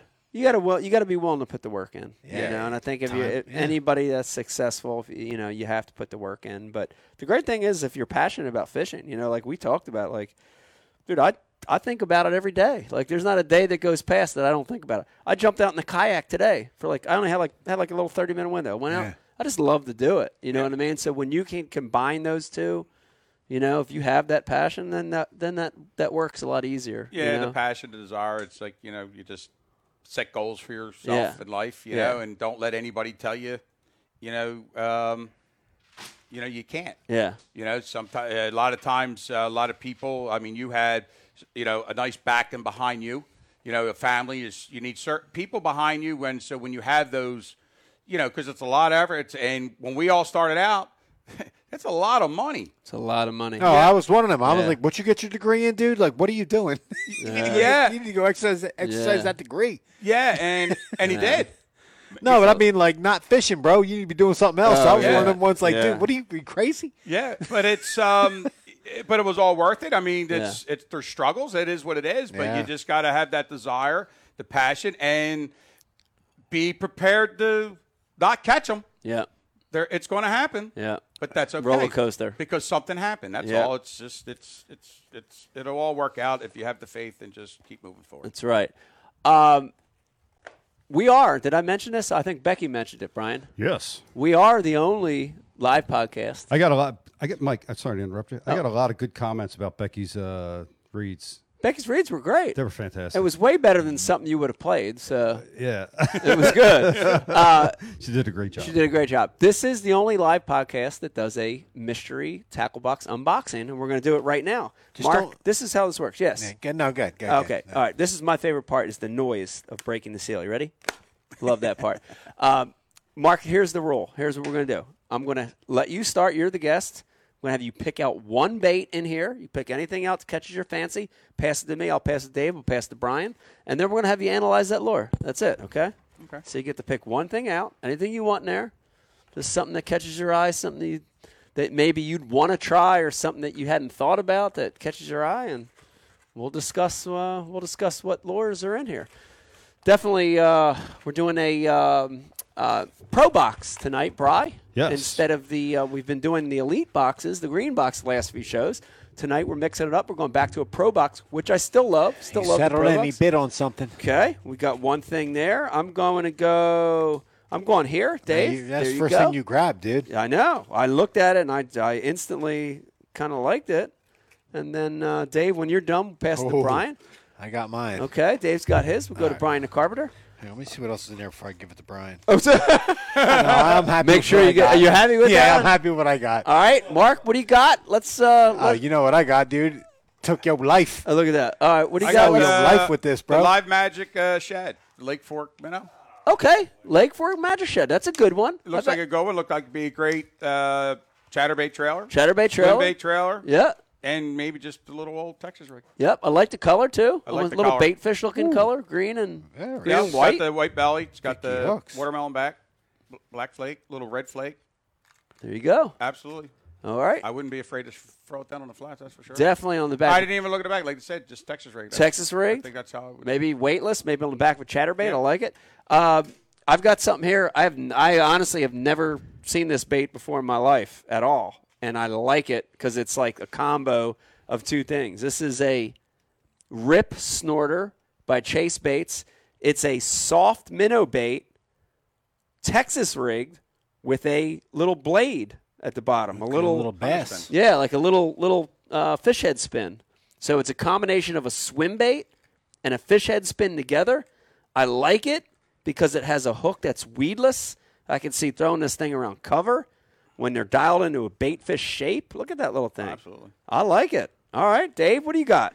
I have something amazing. Okay. I have Big Spawn's Rattlebot, Ooh. a little crawfish Ah, a little rattle trap looking. bait. And I only took this Whoa. because this is a similar bait that before was called yo-yoing. I didn't know it was called yo-yoing. I yo-yoed a Yo-yo. classic Top Rod Championship away from Brian with a bait that looked similar to this.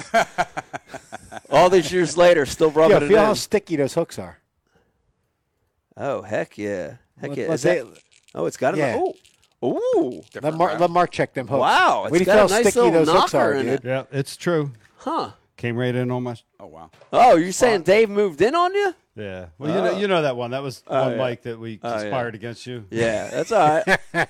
That's okay. So this trophy's on my wall. It's on my look at me wall. I'll tell you what. I never I'd got throw a that. dang trophy for nothing. No, that's all right. I You got it. finished- You got a trophy in our heart and soul, Brian. Yeah, I finished second in everything. You know what I also like about this, Dave, real quick? It's textured.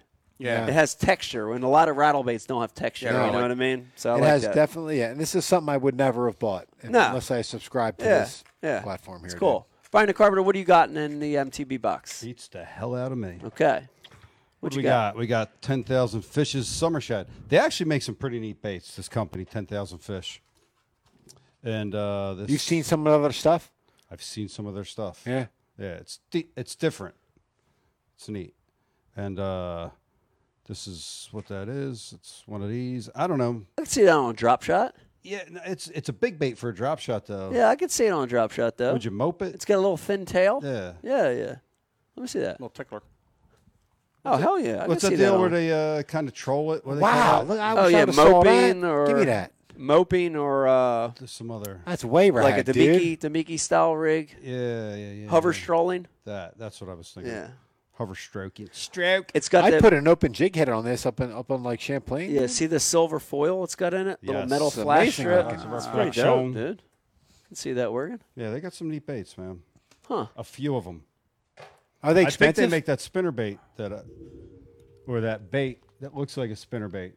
that with bait the- looks expensive. Are they expensive? I don't know. Yeah, that looks fucking looks expensive, dude. I like that foil in there. That is not cheap. Look at There that was, thing. there That was is some very good detailed. baits. There were some good baits in that pro box tonight. That's right. I We like had a that. lot of That's activity legit. on the board tonight. And dude, we got some shout outs to people that were at the event yesterday. We had some cool people show up and donate their time. A lot Keith- of our buddy Keith Thomas. Keith came- Thomas. Shout out to Keith Thomas. Yeah, he came out there and yeah. was with you guys all day. Yeah, we had so many volunteers. I think we ended up, it was funny because about 2 weeks before the event, maybe 3 weeks before the event, we had 3 volunteers. And we were like, oh my God, this is not good because we have a kids event, we have to run fish, and then like I posted a couple messages and we ended up having, I think, about 20 volunteers yesterday. So nice. shout out to all the volunteers that came out yesterday. We also had a couple students from the Bass Fishing Club at Penn State University. So thank you guys as well for showing up to help. That was awesome. Yeah, Brian, that was great. It was good to see Keith out there, and Keith helped with the kids event. That was cool, man. Mike on.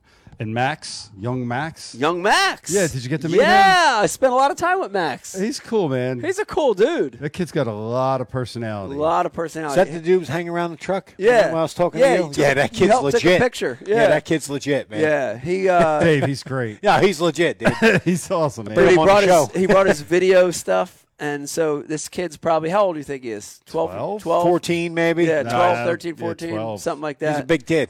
Yeah. He's he, tall. He literally brought his like little camera, his GoPro, his like YouTube camera, and he was talking to Vegas, and he was telling them, "Oh yeah, you got to have this," and he was schooling Vegas on what to do, like how to capture content, which I thought was really cool. I'm like, I could see like an adult doing that, but it's like a kid teaching a kid. I watched him cool. content in your boat that's out front right now. I watched him content in the whole thing, like talking about it, man. Like he had the camera out. Yeah, he was set up on it, dude. Yeah. He's wise beyond his years. Yeah. He's a good You know kid. what I He's going to mean? be successful, whatever he A lot does. of personality. Yeah. I dig that kid, man. Yeah, that was cool. It was cool to meet him. Bridget was there. Yeah, Absolutely. Did you get to talk to No, her? I didn't see her, dude. Yeah, dude. Yeah, we saw I've seen her in a while. Dave Senior was there. Mm-hmm. I saw Senior. I talked. Yeah, we talked to Senior. Yep. I asked him how he'd have cooked all them catfish. That's all I could think of. I caught like 6 catfish in one day on a spinnerbait. I was like, God, I would love to kill every one of you guys right now. Like you're taking this $9 revenge spinnerbait and twisting it on me. I would kill every one of you if I knew how to do it. You know what I mean? Senior would know how to do it, man. He knows how to do it. Oh, yeah. And make it delicious. Oh, he makes his own tartar sauce. I fresh bread, lettuce. You lived through all that. We got none of that. Well, that's what you get for not I know. showing up. When I invited you every goddamn weekend, David. Yeah. Every one of them. I know. I'm sorry. Who else was there, Mike? Too many. Oh, you know what, dude? Shout out to Michael Berry. Michael Berry is he's a guy from Oklahoma, and he's been an Ike Live fan or a follower of ours for a long, long time. And dude made some baits. I'm gonna bring these over to you, Mike. Mike Barry, huh? Yeah. Mike Berry. Yeah. Oklahoma. The Okie. Let me see some Oklahoma baits. Skinokie, whatever that song is. Is that Mike? Wow. Swim baits. Oh, the theme, though. They got themes on them. Oh, let me see that. Wow. Oh shit. Oh, shit. Oh, No, look he at that. didn't. So dope. No, he didn't. Oh, what? Stock of walking. He wanted That to is keep not a that search. swim bait. That is not certs in his pocket, ladies and gentlemen. It's cool. Little DT 14 size bait there. Let me see that one. Couple square bills. I want to see that DT. Very cool. Yeah. Pretty baits, dude. Yeah, Nice so that finish. DT's solid resin, Mike. Is that really? Yeah. Wow. Yeah. Huh. What does that mean? I wonder what the buoyancy This looks is. like something mean, that would hang I from think your it means- rearview mirror. You know, like I would hang out. No, I'm not saying don't throw the bait, but you don't want to wreck it. No, I know. It's cool how You he know, got that logo in there like that. It's an heirloom. Wow. Yeah, they're It's going an to have to heirloom. stay in the studio. It's an heirloom from Vegas. Yeah, that's got a big one knocker in it. Yeah. Ooh. But he's undergoing some health issues, man. It's like a some 9mm serious- round in there. Like me and Pete met him and his son at the Classic in Oklahoma. When was the last Oklahoma like this. Classic? Oh, shit. A Grand Lake? Grand, yeah. Yeah. Three or 4 years, 4 years Yeah. ago. Can I 4 steal years this? ago? Yeah, take that. All right, thank you. Yeah, they're for you guys. Oh, I'm stealing the Char Blue, my man. Thank Yeah, you, sir. That's a good one. Yeah. That's a Appreciate good looking one. Yeah. Yeah. Well, shout out to Mike. Yeah, what's he got going on? Some health issues? Yeah, man. Like, Okay. got to learn how to walk again. Oh, man. Oh, Jesus. Serious business. Yeah. It's Damn. Now, how much is he making these, Brian? Like the whole kit and caboodle? Yeah, dude, he sent me years ago a Forerunner to the Tokyo rig. Wow. Yeah, so he's I remember that. yes, Yeah, we were still downstairs in the studio in the other oh, place. Yeah. Yeah. Oh, yeah, Wow. yeah. He's all about it. He's living the life. He's a tinkerer. All No, right. he's no joke. Well, we're thinking about him. Man, Shout goddamn. out to him. Hope you're getting better. Mike Barry. Dude, what a great show. Like, I'm still in awe that this happened tonight, that we got to get everybody together, talk shop, big win. Yeah. This is just cool, man. Yep. This is just cool. Like I said, 6 years, I had a lot of amazing moments handing those awards away, but that one yesterday was really special, and I'm glad you won. I I'm happy appreciate for it. you. Same here, I dude. appreciate Yeah, it. yeah, I very appreciate it. very I've happy for you. had a lot of people reach out to me. Yeah. You know, guys like the Solis and Mansu, and I had guys call me that, you know, that I just fished the trails. Was like, dude, they seen it, and I guess because they know what I went through. Yeah. And it's just, it just makes you feel good inside that Yeah. you touched that many people. Yeah. You know what I mean? Just to be able to share. Yeah, but you earned your rep, dude. You earned your rep, man. I It guess. doesn't I give mean, it to you, I you know. You know, I work hard at what I Yeah. do. I put in the time. I just, Yeah. you know, I don't think I'm anybody different than anybody else. I just go out and do my thing, and Yeah. you know, I don't try to, cut anybody off. Just I do on others. I had them do unto me. Yeah. and just over time you perfect your craft, and Yeah. to be able to come down there and get that out. That's dude. I mean, not just because it's a tournament win, the way it all went down, the whole Ike Foundation. I mean, how ironic that the past 2 years. Last year was a father-son combination, and Right. this year was a father-daughter Yeah. that won a benefit tournament that's for Take a Kid Fishing. Yep. Isn't that cool? That Dude, is it's true. I didn't so think. I actually didn't think about that until you just said that. Yeah, nice Oh link. yeah, That's dude. freaking awesome. Yeah. It's Wow. way cool. It's That's like awesome. it's so it's like you as the hosting and with your charity that you're Yeah. running to sit there and write a script. You and Becky, you guys could sit down and say, look, we want to have a charity tournament, for kids, and Yeah. let's wouldn't it be great? Let's have a father and son win. Yeah. That would really be good for for our charity. Let's have a Yeah. father-daughter win, because obviously these are parents that introduce their kids to fishing. Right. No And doubt. that's when we Yeah. were talking earlier about the single mom wanting to. I ran into them too at the different sports expos that I would do, Yeah. to help the federation and all that stuff. And I think that's the most important thing, that the parents, even though they don't know nothing about fishing, your kid might. Yeah. You're fortunate that your son, Vegas, looks like he wants to be a fisherman. Yeah. But he might not. Right. Yeah. So he's still your son, but you still introduce them to the outdoors, Like the sport, like being outside, like fishing, whatever. If it's for fun or competitive or anything in between. Go catch bluegills. Yeah. No, nobody says you got to, do what we do and, buy these big bass boats and go out there and do all that. It's just get outdoors, go fishing. And if you're inspiring to become a professional, make a living at Yeah. it, the opportunity is there. Yeah. And the knowledge is there. The information's there. It's, I think, hard.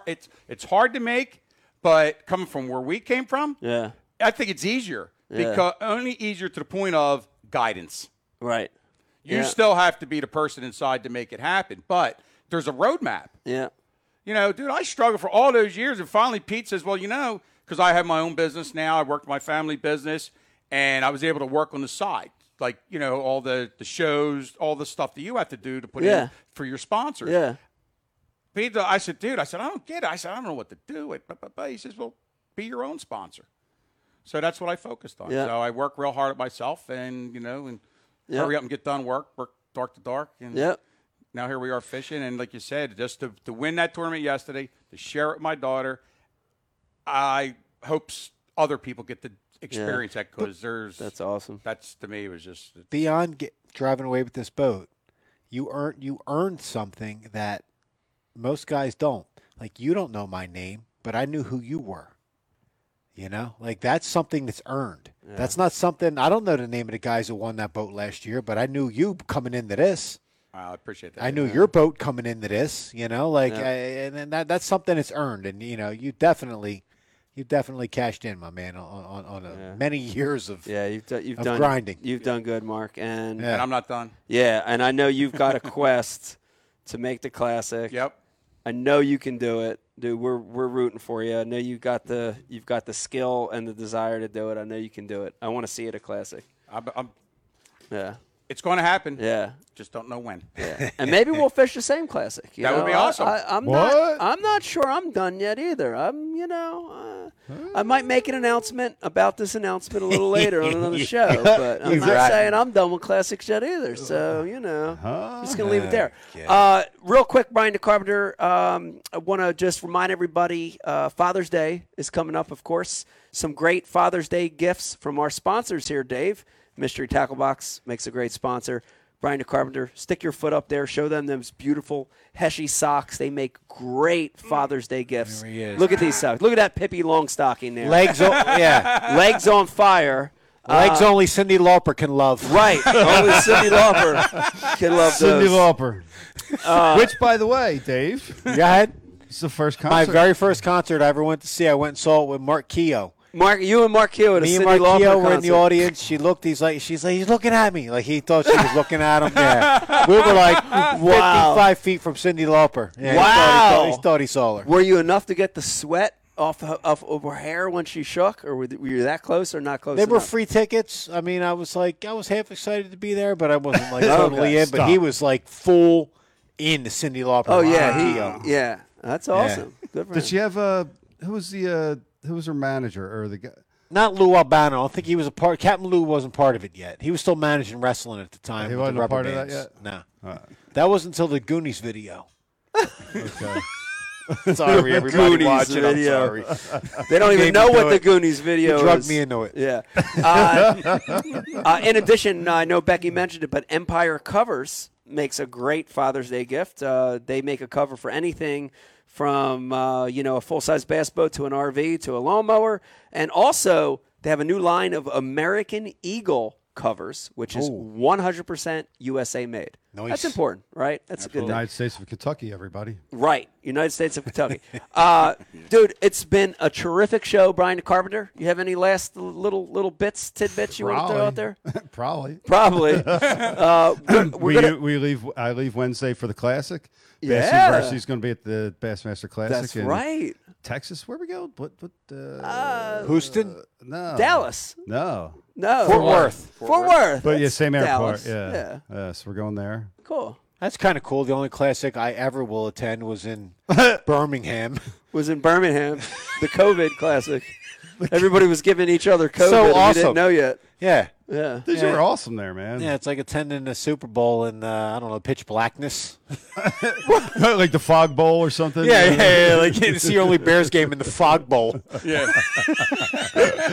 Yay, Dad. Thanks for the front row seats. This is awesome. Well, here's It's great fog. but here's something to aspire to, Dave. What's that? Just on that note. Next year's Classic, they already announced it, Lake Hartwell, That's a good one. which is in Greenville, South Carolina. Yeah. Great city. Right on the border. Like, no. No, it's a Good great city, man. It's Yeah. not a Birmingham city. It's a really It's like different, fun, man. It's not like- nice, yeah. crisp, clean. You're downtown. You're sitting at a red light at You'd like that one. rush hour on midweek with the window down. There's no sound. There's no smell. It's just the light Sounds like a changes dream. and you go. You know what I mean? It's nothing like what we're used to. And then an old teacher shows up in your dream. And pitches you on the bass. I don't know. Like And you're what? naked. Yeah. And then You're there's- late to school and naked. And then there's this clap of lightning, Yeah, cough. and it all starts going in reverse. Oh, yeah, I had that dream. All right, this is getting weird. Yeah. I want to thank everybody for tuning in. I want to thank everybody for watching. I want to thank our guest, Mark Shaver. Thank you Yes. for coming Thank you, in Mike. and hanging with us. Thank you. Great show. Want to thank our TV guests, Dave Mansu and Bob Soley, for joining Yeah, us. right. They were Yeah. awesome guests as Yeah. well. Yeah. And everybody else. Dave Brodzik, Brian DeCarpenter. Thank you guys. Yes, and Yes. Mark's daughter who put him on the meat. Yes. Come on, man. How cool was that? That Sam was Flynn, awesome. yeah. Yes. Sam. Very, What's very she cool. going to do with her half of the cut? Did she say yet? No, she's still. When she came in this morning, because her and her girlfriend, they went down to North Carolina, down the Outer Banks, and she's just grinning ear to That's ear. awesome. Yeah, it's As it should be. yeah. It's like Yeah. I said, when the guy offered $10,000 for the vote, she said, "We'll take it." I'm like, "No." She goes, "What?" I'm like, "It's going to be more than that." She goes, "What?" Oh, yeah. Is she watching? I don't know. Don't listen to your parents. Buy all the cool stuff you want to buy. All right? Don't put it in the bank. Spend it. Yeah, Michelle said she's watching. That's awesome. Yeah. Yeah, she was. I was hoping she would be able to go. When Brian called, I was like, "Ah, shoot, she's not going to be able to make it." But that would have been because she was really excited, and I don't know if you saw, she posted actually when we were on stage, she videoed us. That's awesome. Well, you I know, these didn't kids know that. today, That's they're all great. yeah, they're all talking like They're all I don't dialed think of that man. stuff, you know. Yeah. And Did she got that? She got that when you jumped up on stage there? yeah, when we were up on stage and Mike was talking, Yeah. and I'm like, yeah, she's sitting there video because then when you gave us the trophies, she actually takes it and she's like, That's of course. awesome. yeah. I want that video. Oh, Michelle probably, she shared it on Facebook, and then 'Cause that was a cool moment. That was a man. cool moment. It was- really It cool. was a very cool moment. like I said, I appreciate anybody that watches this that did reach out to me. I had that's what hits the heart. Yeah. And it's, yeah. Yeah. At least I know it's. I don't know. Like I said, I have a lot of respect out there for everybody, and Yeah. I'm really honored and humbled of the reactions I got from this win, because I've Yeah. had other wins. I've done a lot of good things, Yeah. but this time around, it's Yeah. this is like wow. This is almost like winning the Classic. The way people are reacting. It was a great win. You deserved it. The fact that you were fishing with your daughter made it, Oh, dude, made that it was- even better. That was like icing on the cake. Oh, So, dude, and she was waffling Yeah. all day long. She was catching fish all That's day awesome. long, and That's then she right. put a big one in the boat to caught the little one. It was That's like awesome. That was the greatest. It's awesome. The right person won, man. Yeah, the Yeah, right you person. You know, I don't know if we said it earlier, but like, I know we talked about it. Like, I fished with Bob, and Bob's been through a rough time recently, and Bob's like, man, I need a win, and I'm like, man, I'm in a slump, dude. I need a freaking win. Yeah. You know what I mean? Yeah. And then and Mark wins it, and you hear what he's been going through, Yeah. and just the whole story behind it. The right person won. Oh yeah. You know what I Yeah. mean? Like all the stupid shit that's going on in the world and all the Yeah. negativity. Yeah. This was great. the yin to that yang. Yeah, This was it's the great. right It's the the right opposite. thing. It's the opposite of all the negative. bullshit Yeah, that's yeah, been like the going trolls on. on YouTube. Like, Yeah. this is the opposite of that. Perfect. You know, It's this was positivity. Yep, It's good happens when stuff. it's supposed to, which is awesome. I almost feel bad, like 24 hours ago, grinding my teeth in the left lane, doing 110 up 95, leaving in anger, dude. I'm like a dickhead now. You should have stopped at the Goose. Had an Orange Crusher 5. Yeah, I would have been grinding my teeth The whole way Oh, back, you're the whole way doing back great. home, Dave's like fucking McGraw. No, not at all, dude. Roll and I fish well together. Better than you and Brian.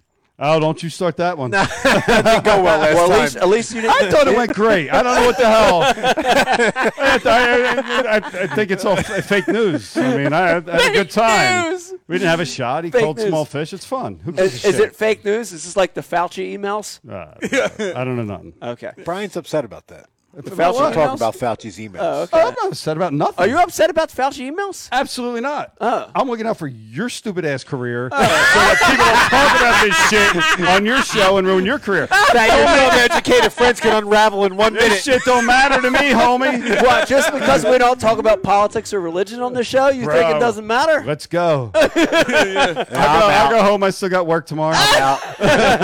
No, I we're will not be responsible. No, we wouldn't do that to everybody anyway. No. Thank everybody for watching. Oh, yeah. One more. I'm Oh yeah. I'm so No, sorry. go ahead. What do you got? Oliver and Riley came Yeah. into town for this event. They did. Dude. Dude, that meant so much. That really did. Yeah, I mean, like, he came to the Northeast from New York City. Dude, he's For that event. Well, I told him when he got here. He landed here like Thursday from Tuesday. was it Tuesday? Came in Tuesday and then flew from California to Jersey on Tuesday, got an Uber from Philly to your place. Right. Got his rig and drove to New York and then filmed for 3 straight days. Filmed for 3 straight days. Fished a tournament Oh, yeah. on Friday. Drove from in New York City. Drove Friday night down here to probably No. a hotel, right? No, they stayed up there. They stayed up there. They drove from there down? Yeah. Oh. They drove from New York City down to the. That's down to hard, the event. dude. When we pulled in, when I told you, like, I saw you 8 o'clock where you were at 8 a.m., Oliver was cutting through there. John's like, damn, I don't know who anybody is. John's like, he's in it to win it. And there's Oliver, like, whack, flinging these giant, like, glide bait just on like 5, 6, just cutting through, dude. He was just hammering, dude. out there in middle ditch, just He was slinging. just slinging, man. And then 2 hours later, he was taking a nap. The burn. The bird hit. That scene in Middle Ditch Yeah. is not a good representation of anything. No, it looked like Game and killed a man. Oh man, It was terrible, dude. I don't know. I was apologizing to people all day long because I was in the back of Sully's boat. Yeah. Oh And he's man. just straight looking down at the graph and like, running over people's lines. I'm just like, all right, there's nothing on here that says who I am. All right. Sorry. Well, that's funny for you to be doing that, Black dude. tape like, over you're the usually iCloud. the guy that's Yeah. like, fuck you, I'll fucking Nah. give you the oar in the face. Well, yeah. I mean, I had one time. Nah, other times. Probably 2 times. Yeah. 200, Yeah, 2,000. yeah, What's exactly. the difference? It's all 2. Flog it. Yeah. Yeah. Shout out to Oliver for showing up. That was cool. Yeah. Yeah. Yeah, definitely. All right. That's it. That's And it. Trent Go ahead. Cole, man. All right. And Trent Cole. Good to see Trent Cole up in there, Yeah, dude. Come on. yeah. And Reno. Reno had a Reno good finish. Reno dude. came in 3rd. Yeah. Hell Damn. yeah. Yes, he did. 17 pounds. Reno 9/11. Yeah. All right. Hope everyone had a great night watching. I hope you have a good week. We'll see you at the next show. Good night, everybody. Bye. Bye-bye. 4.5-inch drop shot worm, Bama bug. Finesse jig, PB&J, give me something hard. Hey, KVD here.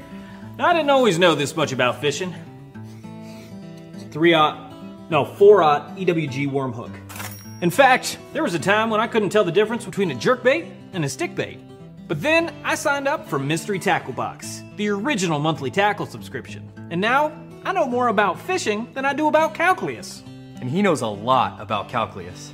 Plus, I get amazing extras like free fishing magazines. October 2016. Featured article, 4 places to throw a frog. Exclusive decals. Zombie bass. And how-to videos for all the great baits I receive. How to tune a crankbait. Is that underwater footage I smell? I got goosebumps. So if you're looking to develop enhanced fishing abilities like me, or you just like getting new tackle every month, go to MysteryTackleBox.com and get your box today.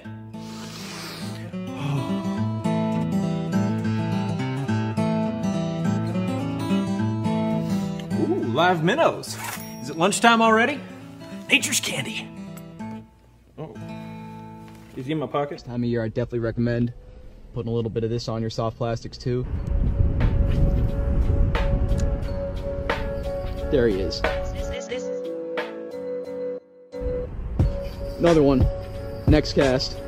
And that would be number 6. I'm addicted. I'll admit it. I'm straight addicted. Might be bigger. You think so? Yeah. Feels bigger. I haven't even seen this thing yet. It doesn't want to come up. Don't break me off the rocks. Oh, it's a... Oh! 27-incher. He caught it. 28. Oh my god, that's such a healthy fish. Look at the size.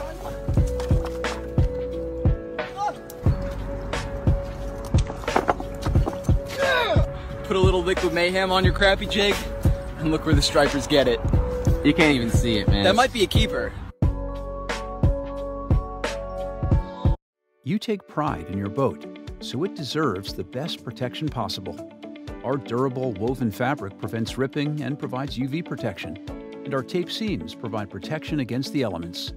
The heavy-duty shock cord hem and strap and buckle system provide a tight and secure fit.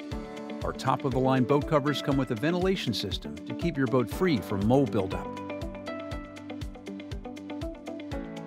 Empire Covers, protecting what you love. This is your tackle. Not that kind of tackle. You use it to catch this, or this, or this. You also use this and that and these. This is your environment. So is this. You love it, live for it, but it will turn this into that. This is the Flambeau Z-Rust Max Tough Tainer series. These are fully infused with exclusive Z-Rust VCI anti-corrosion technology. This is a U.S. naval battleship. The same Z-Rust technology used here has been used on those to protect advanced weapon systems from corrosion in conditions like these. For the fish, it's invisible, odorless, tasteless. And for you, it's FDA-safe anti-rust protection for a minimum of 5 years. This is the next level of tackle management, not that kind of management. This is the Flambeau legacy of tackle systems. What's your tackle worth?